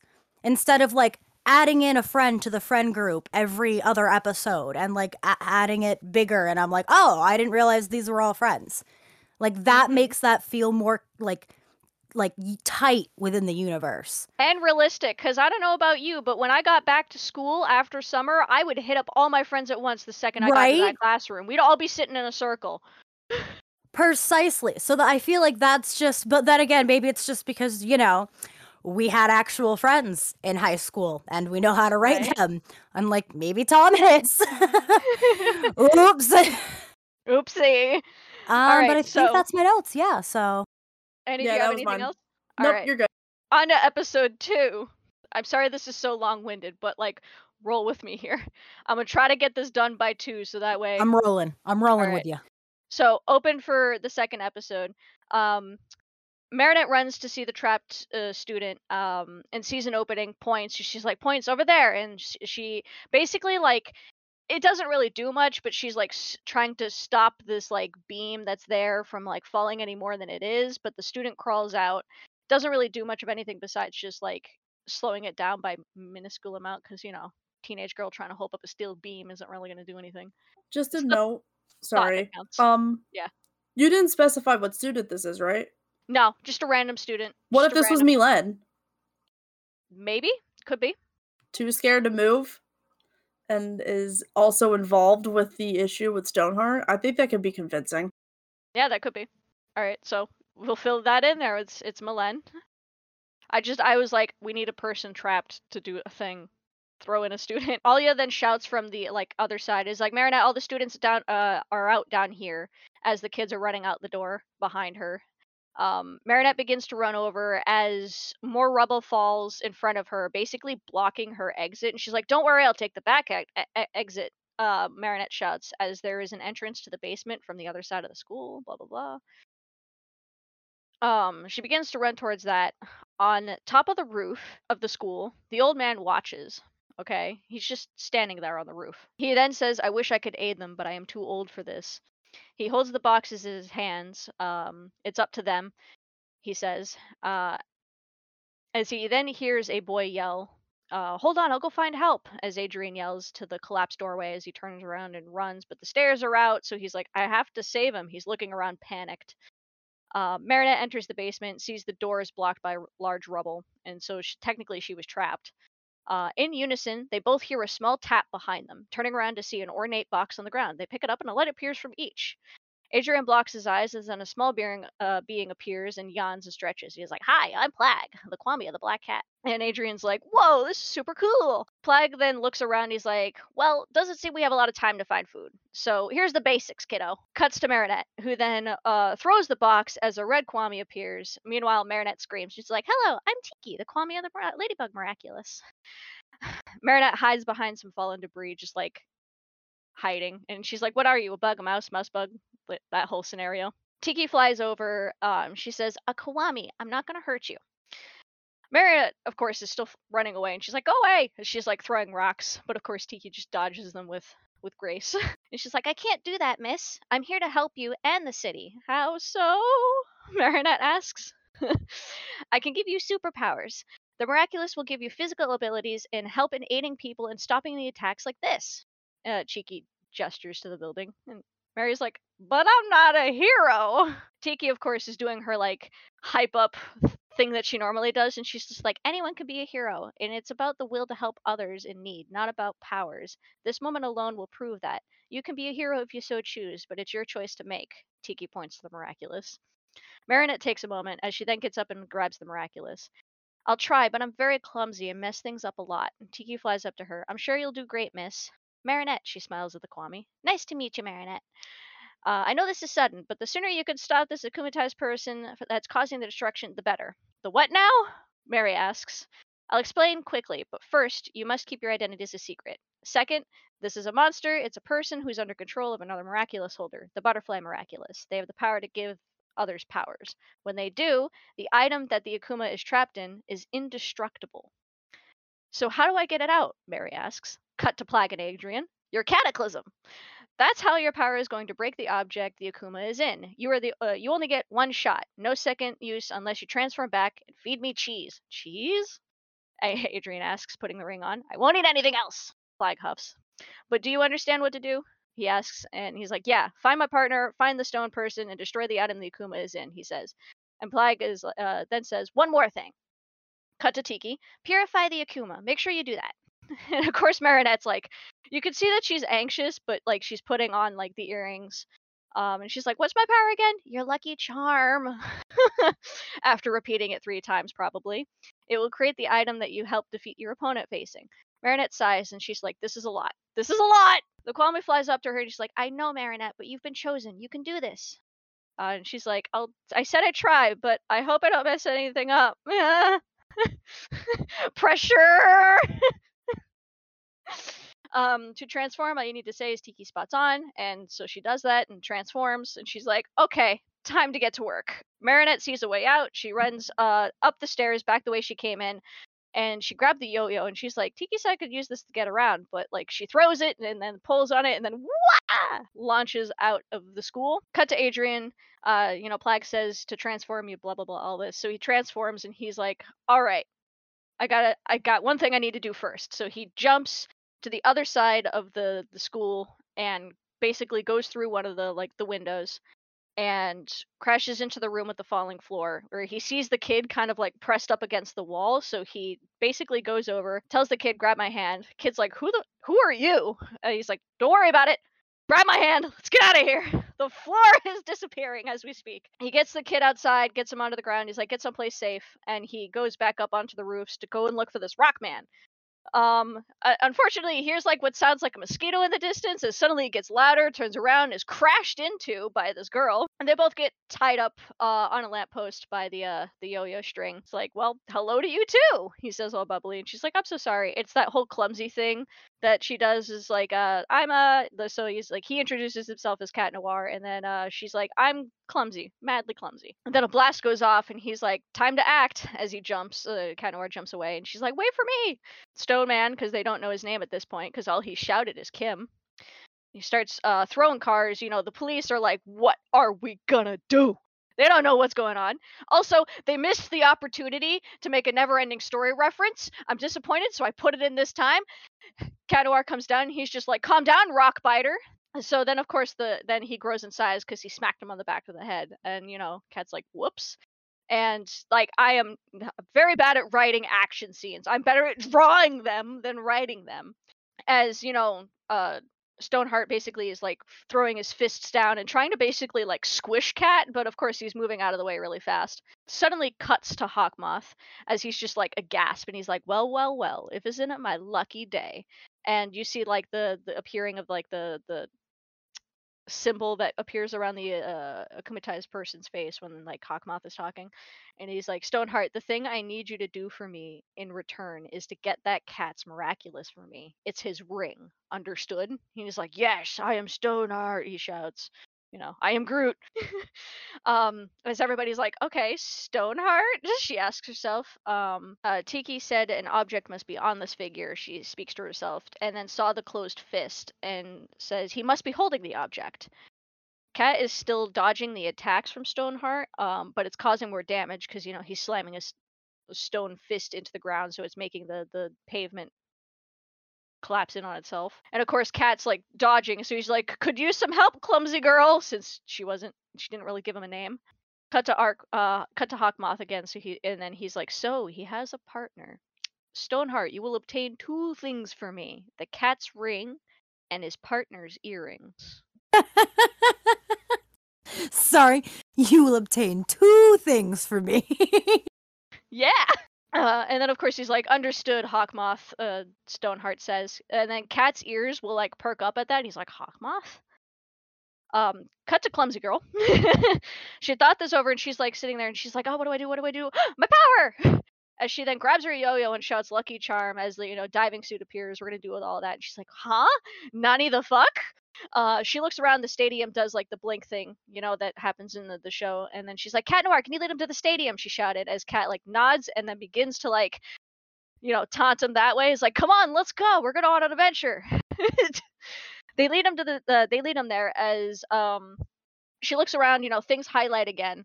But we also see in the background very obviously that Alia is there with like her phone, and she's like recording. She like have it where like there's a bicycle next to her or something. So clearly she got there on a bicycle following them. Stoneheart appears, and she like does the whole setup that happens in the show with like the suit and the hose and all that. But she actually, instead of her being caught, she gives it to Cat, and then he's the one who gets grabbed. Because then when he's released, he then cataclysms the indestructible piece of paper. Alia is the one who turns the tap on still, and the butterfly flies off, and Stoneheart transforms back into Ivan, and then Alia. What happens is at this point they're like, "Yeah, good job," as Cat says that to the clumsy girl because we haven't gotten her name yet, and then their miraculouses actually blink a white color instead of the normal in and out of like the color that they are. So it's a different color all of a sudden. What? Why? Why is it doing that? Oh, that's weird. It must be that thing that we got to do. We got to run away before we detransform. Blah blah blah. Right? We're new to this. And then of course Alia appears with her phone, and she's like, "Oh my gosh, two real life superheroes. What do we call you?" And of course Cat's like, "I'm Cat Noir," and then Clumsy Girl's like, "I'm Ladybug." Look at that. Of course, Ollie is all excited. "Oh my gosh, Ladybug and Cat Noir, this is so awesome." As their miraculouses blink again, so they run. Cat takes off. But then Ladybug turns and sees Ivan, so she like walks up to him and is like, "Hey, Ivan, can you tell me what happened?" He's like, "How do you know my name?" She's like, "That girl over there with the phone told us who you were." And he's like, "I was made fun of for having a crush on a girl at school," Ivan says, because the paper is still technically destroyed because they haven't reversed the damage yet. So how would she know about what was written on the paper? Magic law. So then she basically kneels down and says, "Bullies look for reaction. Don't give in to anger, and the bullies will stop bothering you. Take your own advice." She smiled. Ivan nods, and LB like leaps off. Her miraculous bleeps again, but it actually bleeps differently than before. So she's like, "Huh, that's different." So like it has a different like beeping for whatever reason, different alternate beeps that is explained later. I promise. I'm just mentioning this to you guys so you're aware of what's going on. I'm dumb. Deal with it. The Akuma lands on a small tire and then multiplies. LB lands on her roof to her house. Lands in her bed. Cat jumps into the window of his room as simultaneously they de-transform and both Kiwami shout, "You didn't capture the Akuma." Note, hear me out. Why is it that they're aware of certain things that happen, but not everything that happens? Why is it they only get to play certain amounts of like scenarios? Because they've said like, "Hey, you've done this," or like, "You know, you're not supposed to do this with this." So how do they know what's going on when the heroes are transformed sometimes, but not all the time? So I said it. Fuck it. No, they know what's happening all the time. They are just as aware of what's going on as the two heroes are when they are transformed. And so Adrian's like, "What?" And then Plag is like, "Ladybug needs to capture the Akuma to purify it." And of course he's like, "Well, how is that my problem?" So this is gonna go a lot of back and forth. So I guess I'll just do that voice thing that I did before. Cut to Tiki, and she's like, if you don't, it will multiply and turn into copies of the akumatized person." Explaining that part. Cut back to Plag. If Stoneheart's feelings get out of whack again and gets akumatized, all the transformed people will be under his control. Of course, Adrian's like, "That sounds like an LB issue." Back to Tiki. After purifying, both Cat Noir and you need to hold on to the lucky charm and shout "Miraculous," and it will reverse the damage caused by the opponent you faced. Your Miraculous will blink white for this remainder. Haha! Because you need to unite your powers together. So Marinette freaks out. Makes She's sense. like, yeah. Marinette freaks out. She's like, "I told you I wasn't cut out for this." Um, and she's like, "You did wonderful your first try with very little time for explanations." Cut back to Flag. "Unfortunately, the tutorial is not over yet. We have to get back out there and hope LB can catch the original Akuma before Stoneheart turns back." Adrian nods. "On the other note, what kind of cheese do you want?" Tiki is then eating a course of macaroon while Marinette is pacing, freaking out. She's like, "I'm not a hero. I failed. I just can't. This is way too much. I don't know what's going on." Tiki then responds with, "You saved students today from a collapsing building. You defeated a supervillain even though you were unsure and afraid. You persevered through your doubts and fear to save not just one, but all of Paris, not just one person, but all of Paris from being destroyed. Sounds like a hero to me." Tiki smiled. Marinette sighed and looked at her reflection. "I'm not a hero. I'm just a normal girl trying her best." "And that's all we can ask for." Tiki flies up to her. "You are doing great, Marinette. In time you'll see the hero you are." Marinette giggles and she's like, "All right, are you ready? We got to go try to catch this Akuma." So they fly out. She flies out, and it's still the same day, so the sun is starting to set. So it's getting into what people call the fiendish hour, where like shadows are appearing, but like the sky is like a bright red, and it's love that time of day. It's always so much fun. Very dramatic. There are so many people on the streets turned into like Stoneheart, and we just see LB catch an Akuma, and she's like huffing and puffing as Cat appears, and he's like, "Hey, Ladybug, try not to overwork yourself." He smiles, and she's like, I messed up. To err is human," is his response, as he's just not even like looking at her, he's just looking up at the sky, and she's just like, "Wow." He turns back to her and he's like, "You'll fix this, my lady," he says as he nods with a slight bow. Ladybug like turns towards him and is like, "No, we'll fix this together as a team." She holds out her hand as like it's how do I say this greeting? But it's like, you know how like when you're like in a team and you're like, "Yeah," and like you grab like hands, like, "Yeah, we're gonna do this." That sort of thing. Not like a handshake or like something soft. It's like, "Yeah, we got this." Like the bro one where Yes. like the arm wrestling like position, Yes. but you're not arm wrestling. That. Exactly that. I had like the hand hugging awkward turtle thing. Like I was like, what are we doing? I'm bad at certain descriptions with certain things. Listen, I'm a dumbass. Ivan's growing in anger. Cut back to Hockey. And he's like, "Ah, there's that anger. Go get him, my Akuma," as he opens the glass hatch on his staff and the butterfly flies off. Um, Chloe then like ducks under and snatches the paper out of Ivan's hands. Basically it is just like, "Oh, how gross. You're trying to write a love poem." Kim says because he read it because Chloe handed it to him. He's like, "Give it back. It's a song."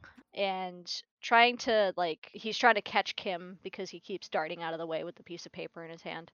He finally gets it. And of course he crunches it back into his hand to recreate the object. And then of course Kim says, "What a loser. Maylene would never like a guy like you." As the Akuma then appears and flies into the paper. He's like, "Hello, Stoneheart. Good to see you again," says Hockey. "Ready to try again?" "Kim and Chloe will pay," he growls as he's then enveloped in the dark magic. As then the statues that are guarded by police begin to move, and they all start walking, and Kim and Chloe turn in fear as Stoneheart roars with an army appearing behind him. End that episode. Lots of dialogue. Oh my god, how many episodes did you write? I literally wrote like 4 fucking episodes because I was on a time crunch. Oh, really? You're on a time crunch? You call this a time crunch? Here's the thing. I'm explaining it based off of how I'm literally written it. But if I was to draw it, you would see a lot of the interactions as a visual thing, not as a descriptive thing. So, like, I don't disagree with you, but you've still separated them into episode format, and there's 4 of them. Tell me about it. But this is the very beginning, too. This is like... all right, that's build up. true. That's true. So I have another concern about this. So in your version, the only thing that can release the Akuma is the Cataclysm, no matter what? Yep. Okay, because, like, it's weird because sometimes you'll, like, it's like, oh, it's this, like, thing, and Cat Noir just uses Cataclysm to touch it, and it's dead, and it's fine. But then you have other ones, like the frickin' Pearl that Chameleon turned into, that Ladybug is able to just split in half with her fingers. I'm like, I don't think you can do that with a Pearl. It's like, there's some things that can easily break that shouldn't be easily broken, and then other things that you use a Cataclysm on that I feel like would take, you just smash it on the ground and it would break. See, here, the main thing that I was going for is that it was, again, the artist that gave me the idea from her video was because it would give Cat more of a purpose. It wouldn't be like, you're not a sidekick, you two are the same. And then on top of that, they have to come together at the, like, I gave the hint of, like, they have to come together at the end to combine their powers to reverse the damage. So they have to be together. It can't just be Ladybug doing all the work. She can't go and get 30 like different heroes to replace the missing Cat Noir. It's literally, he has to be there because they can't destroy the object that the Akuma is in without Cat Noir being there. Well, my argument against that is, like, because there's a lot of room for Ladybug to be creative with her solutions, but if you make it that the only thing that the Cataclysm can do is destroy the Akuma, I feel like that takes away a lot of the creativity that has been put into the use of Cat Noir's Cataclysm. See, even though it is a one-time use, he can still de-transform and transform back into it. As long as that's kind of annoying, though. Right, it is annoying, but it also, even though it is a limitation, it also gives new spotlight for alternative creativity with it. Because what if he got a secondary power, though? Like what Ladybug does, because, like, her secondary power is to, like, because she's the only one that can de-evilize Akumas. What if Cat Noir had, like, a secondary ability where he was the only one that could pull out Akumas? Well, that's where the Cataclysm comes in, basically. But, like, make it like a secondary power and not just uses one power to do this one thing. I mean, maybe.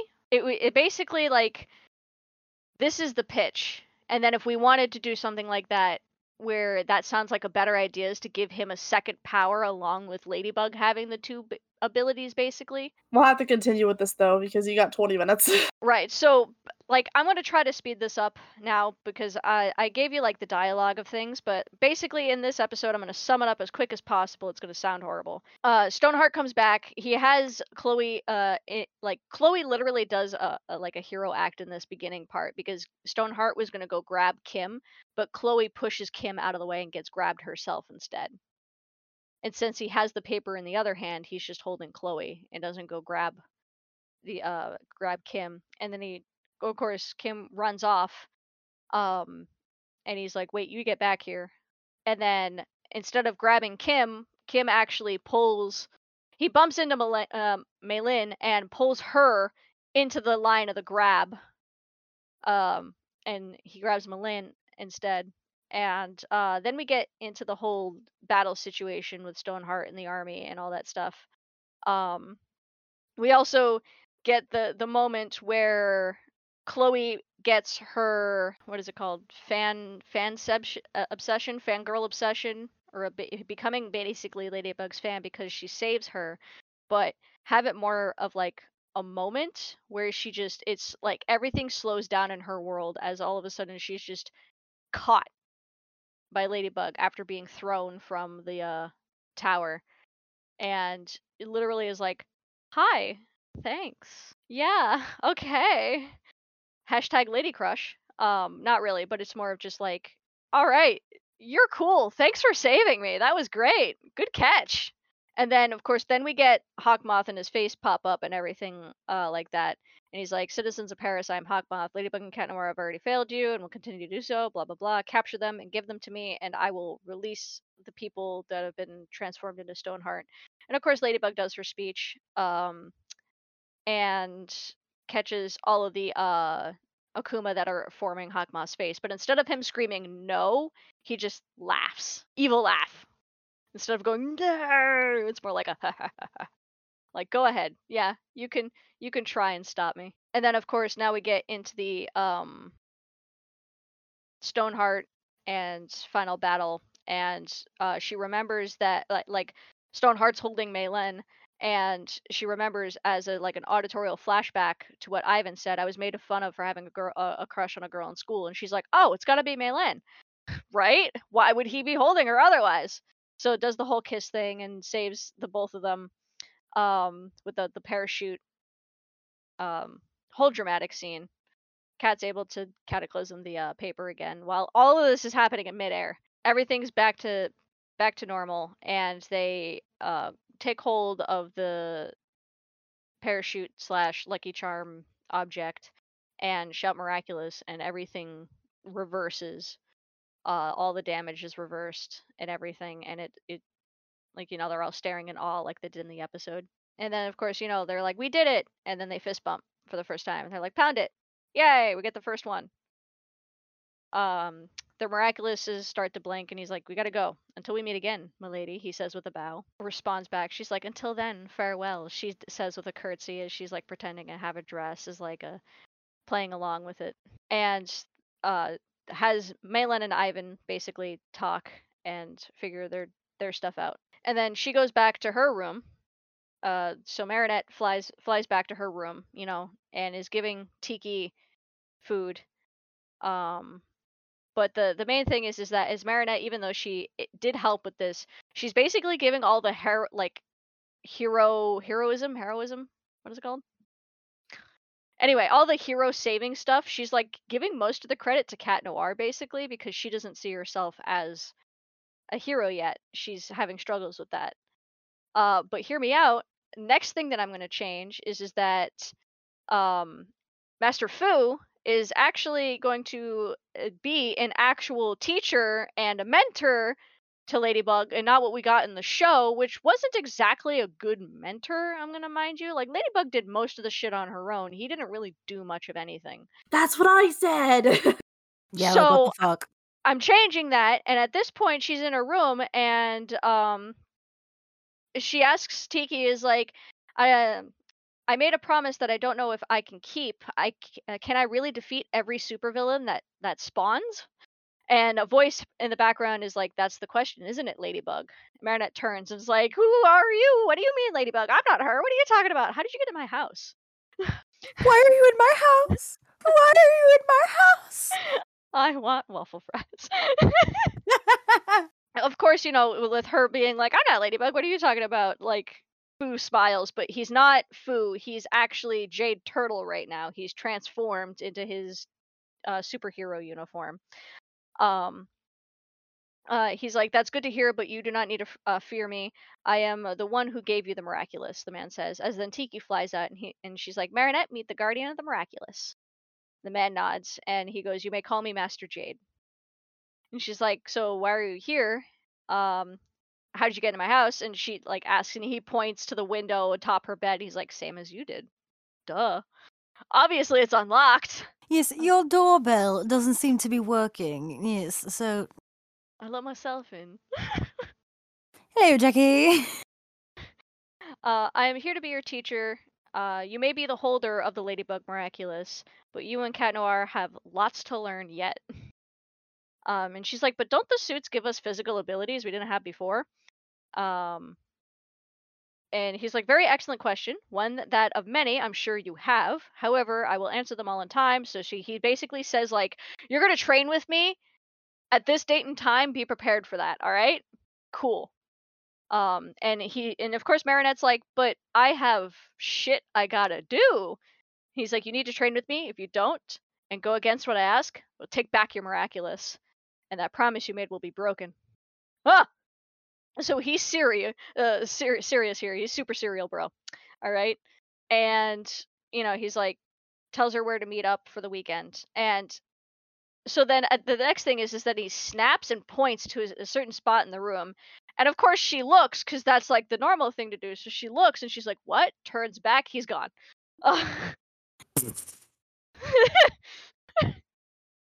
Little Jedi mind trick What's there. over there? Huh? Huh? Where'd you go? Where'd you go? Smoke bomb. What in the world could that be? What? I don't see anything. So does that end it for you, or? No. Hold Okay, on. I didn't think so. This is I'm never almost going done. to end. No, it's not! Noir. Cannoir jumps into his window, detransform, Plague lands on the couch. I'm dying of starvation. Carry on without me. As Adrian, lifts the silver platter on the table, and it's a whole wheel of cheese, basically. The stinky cheese conversation. Kind of an important conversation, even though it's about cheese. If you want to be able to transform, that's a price to play. Plague chimes. Adrian rolls his eyes. Well, get used to eating a lot. We've got work to do. And he's like, well, yeah, you've got a whole supervillain to catch. Adrian has his back turned to Plague, and he's looking at something on his desk. And hear me out, I'm doing this for a reason, but Adrian has a scowl on his face as then he twists the ring on his finger. He's like, that's the main mission, but there's a side quest we gotta do. And that would be... Plague asks, a little worried. Adrian walks over to the desk and picks up a picture frame. Find my missing mother. Ooh. That's where that episode ends. Wait, you have another episode after this? I told you I wrote 4 fucking episodes. This is the song that never ends. Yes, it goes on and on. But I will tell you, I never finished episode 4, so we'll end it there. Okay, good, because we're almost out of time. So I did have another note. This was like way earlier, but I forgot to bring it up. So, question, because you watch the French dub usually. Yeah. So when they talk about the book and about how it isn't in English, do they say in the French dub that it's in a different language, or do they say it's in code? It's the Guardians' language. It's a special language that the Guardians use that even the Kwamis don't know. So specifically, only Guardians are taught this. It's a cipher. It is a code. Okay, so how would Hawkmoth know it then? How would Gabriel learn it? Natalie had nothing to do. The same way that most people solve ciphers. Basically, the way it is if you have a cipher, the biggest way to find out is to find its origin of language. And the best part about ciphers is if you can find that, then you find the common syllables or common word, like letters that appear. So A-E-I-O-U, sometimes Y in English. If you have an English-based cipher, you can use those to find words in a cipher. For instance, a lot of times when it is a vowel, you have doubles of that value, or you have letters that have specific times where they are double in a certain language. That's easy to learn how to decipher a code. I have solved 100 ciphers that way. It has worked. And people have deciphered the book's codes? Yes, that Yep, literally, they have. after that episode aired, a lot of people went in and they were like, we need to figure this out. And since technically speaking, French people wrote this, what language do you think they used mostly? French. Exactly. So literally people deciphered this with French alphabet, and it is. Which doesn't make sense considering the Miracle Box was in Tibet. Right, but none of it makes any sense. It is a cultural mixing pot, which is totally fine, but fucking what, mate? Right. So in my version here, it would be written in not the French cipher language. It would be written whatever language the monks chose to use at the time to work with the cipher, because you can choose a different language other than your own to make it even more difficult. But Represent cultures. Don't do it willy-nilly. exactly. Like, I want to learn more about the Kwamis, but, like, I don't trust these. I don't trust these guys to do it. I don't trust them to deliver. Yeah. So I basically am like rewriting the entire magic system in a way, in a sense, making it so there are less plot holes. There might still be plot holes no matter what you do, but at least we're trying to not have them. And then basically every single character, if I was to write this back, I would make it where I would go in and write down how the character is, who they are, what they will become, why they become like this, blah blah blah blah. Go into how I basically break down a character so that way when I write them in the story, I know how they're going to act. This is like rough draft, basic idea. Like we were even talking about earlier, how is like Marinette has like the sass come back to Chloe, and then you're like, how about no? And I'm like, well, how about yes, but also how about no? She learns her lesson later on in a sense. So character development? Question Well, mark? that's one of those tropes. Like, it's not a bad trope, but it's the whole thing of like the protagonist has a problem, has like an everyday problem at the beginning of the episode, and then they go through this conflict that mirrors that conflict, and because of that, they're able to solve it by the end. I can see that in the episodes that we have right now. 'Cause I mean, that definitely happened in the original Origins, where Marinette let Chloe get away with everything, and it was the whole bad people get away with things when good people do nothing, or whatever it was. And then when Ladybug did something, everything was fine. So then when Marinette did something, she was able to get her way at the end of the day. They're supposed to have themes, and sometimes they do, but sometimes they're just subplot A and subplot B being mashed together in a terrible mix-up. It's kind of like a gamble. If you're going to get like, okay, is this going to give us like establishing information and like actual plot and like calling back to what we just saw in the last 15 minutes or in the last episode if it's a two-parter? Or are we just going to throw characters around willy-nilly and fuck around? Like, See, it's the such a thing is, though, gamble.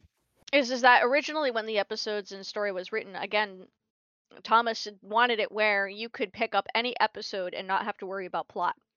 But The way you I've written can't this- do that. You Right. cannot do that with this show. That's But- not how it fucking works. Right. So I boycotted that idea and said, no, you need to know. So basically, the entire time I'm writing this is if you pick up a random fucking episode, you haven't shit idea what's going on. You got to watch the first 2 episodes. Name a TV show where that is something that's possible. Because I don't really watch many SpongeBob? of these two shows. SpongeBob is a perfect fucking example. Okay? Anything else? I feel like after a certain point, a lot of these TV shows reach a point where you like had to have seen like by at least season 4, so you know where this fucking baby came from, or why there's a dog now, or like why the ants in the house. Like something always happens where like you need to have watched a little bit of it Yeah. to know everything. This show, you you need to have watched everything to even know what the hell's going on. Just Yeah. because okay, you know what it is? You know what it is? Do not say that your show does not need to go in a certain order to excuse for your lack of character development.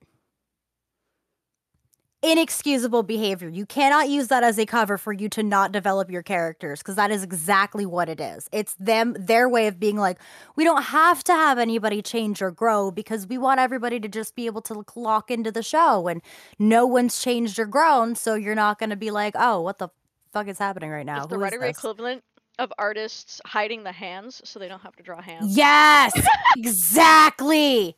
And I get it. But you know what? Maybe you shouldn't be drawing full bodies, home buddy. Like, maybe you should just be sticking to head portraits. And this is exactly that. Like, you can't freaking do it. My inner writer twitches. All right, but hear me out. How do you like the idea of that now that Adrian has superpowers, he's going to go try and find his mom? I love that he I has love some it. fucking agency. Gosh. The poor kid. I love that you also, not only this, so you've established that he has his own goal outside of what he's got going on at home and outside of being in love with Ladybug.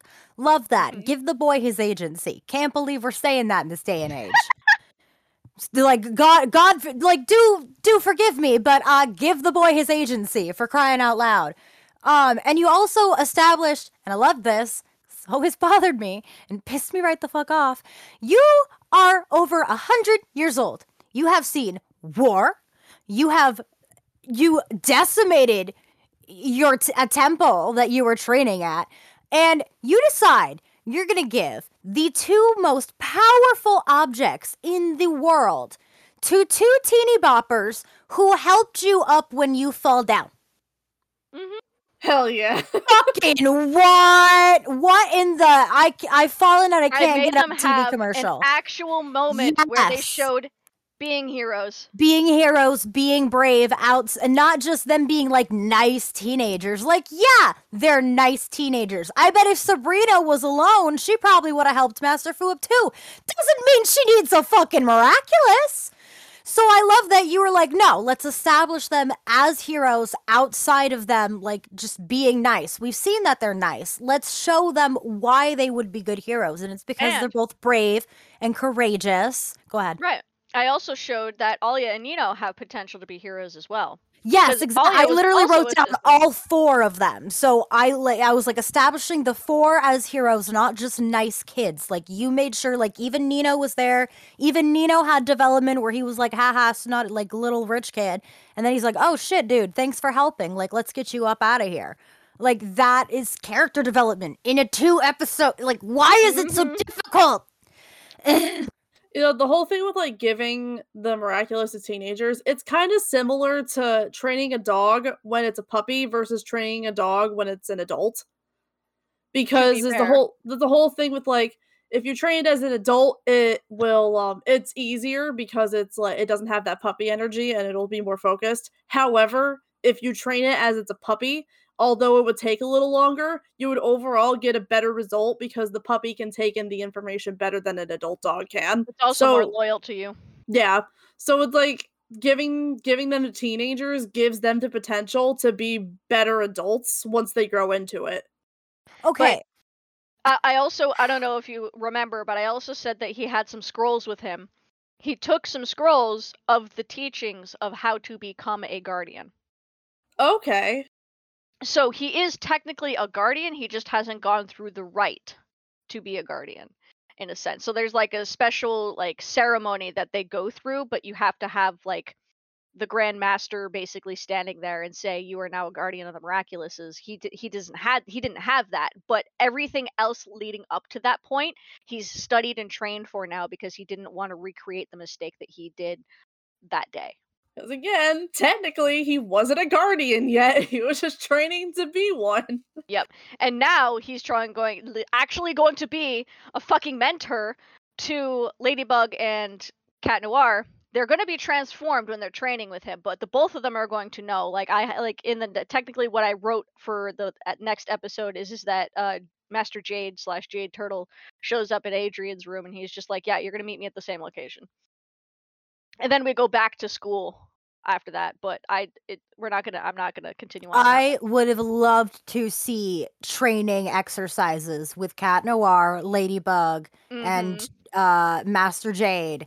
It'd be kind of like Power Rangers. Like, it'd be like Power Rangers and Karate Kid rolled into one, and it would be hilarious, and they could totally do it. Why don't they do these things? I also, hear me out, what though. The hell? Like, I was also adding my own little personal bias, too. Like, if I had the, moment where they go to the training, which would have been technically the weekend, I would throw in a little bit of, Naruto-esque moment where he's like, don't eat food, or you're going to throw up. We're going to do some rigorous training. So they don't eat food. And what happens is he sits them down at a table with a nice big steaming bowl of ramen.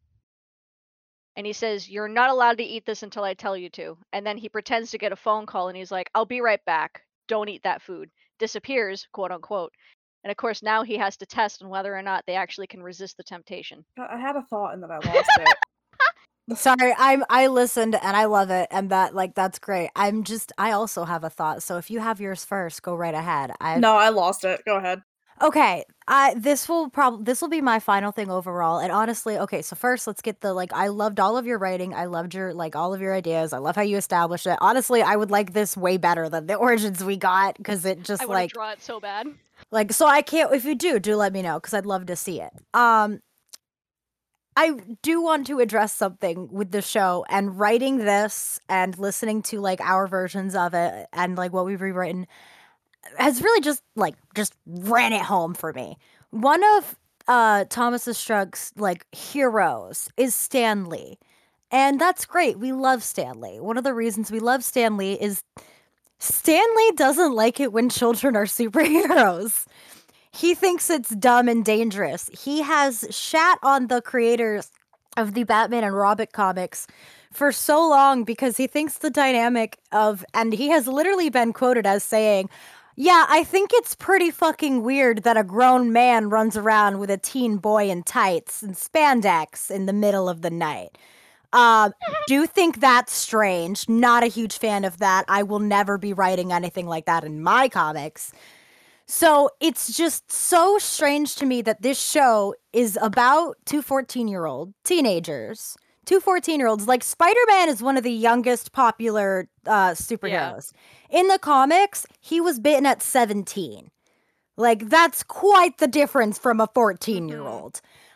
In the MCU, he's, I think the actor was, I think he was 15 at the time, but that was the actor. I don't know for sure how old he was in the movies. Also, I think 15 sounds right. Yeah, also might have still been 15, but that's also, like, we have established the maturity of this kid by that point. Like, he might be a little nerdy and goofy, but, like... What about Miles? He can handle it. Don't even get me started on him. I love Miles Morales so fucking much. Holy fucking shit, I cannot wait for more. I cannot wait for more. Give me all of the parts. Like, I'm slamming my bank account on the table saying, take all my money.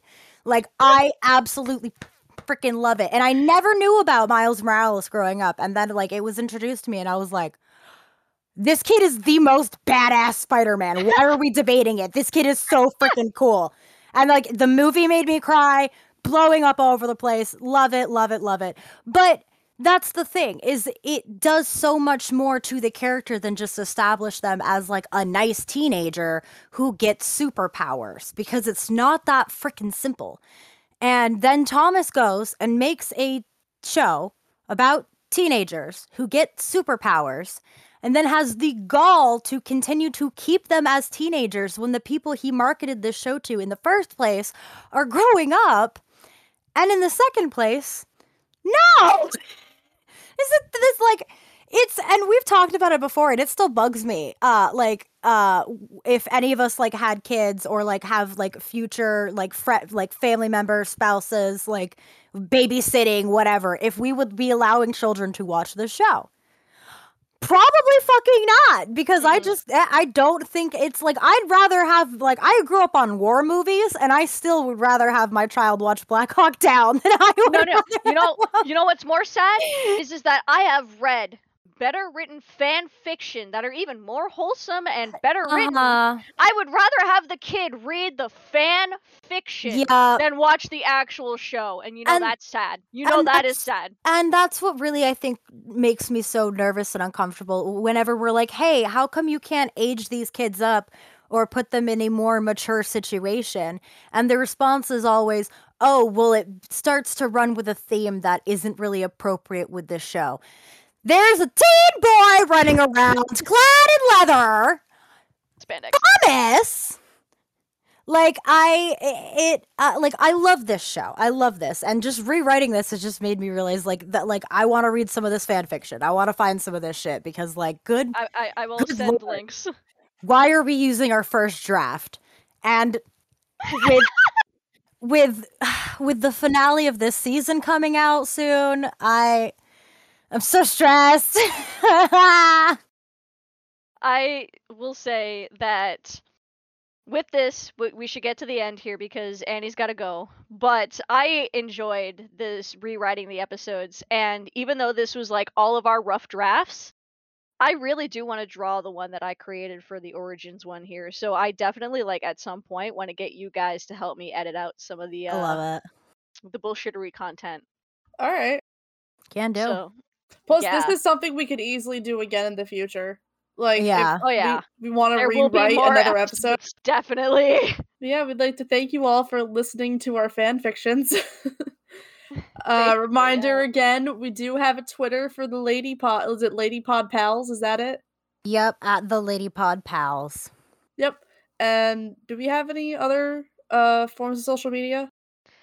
Not specifically dedicated to the podcast, but I mean, I post about it on my Instagram and my story when we get a new episode. So that's about it. Chibi illustrations, we can put it on the Twitter. All right, sounds good. All right, and with that, we'd like to thank you all for listening to today's podcast. We'll Yeah, see thank you you. next time. Goodbye. See ya. Goodbye.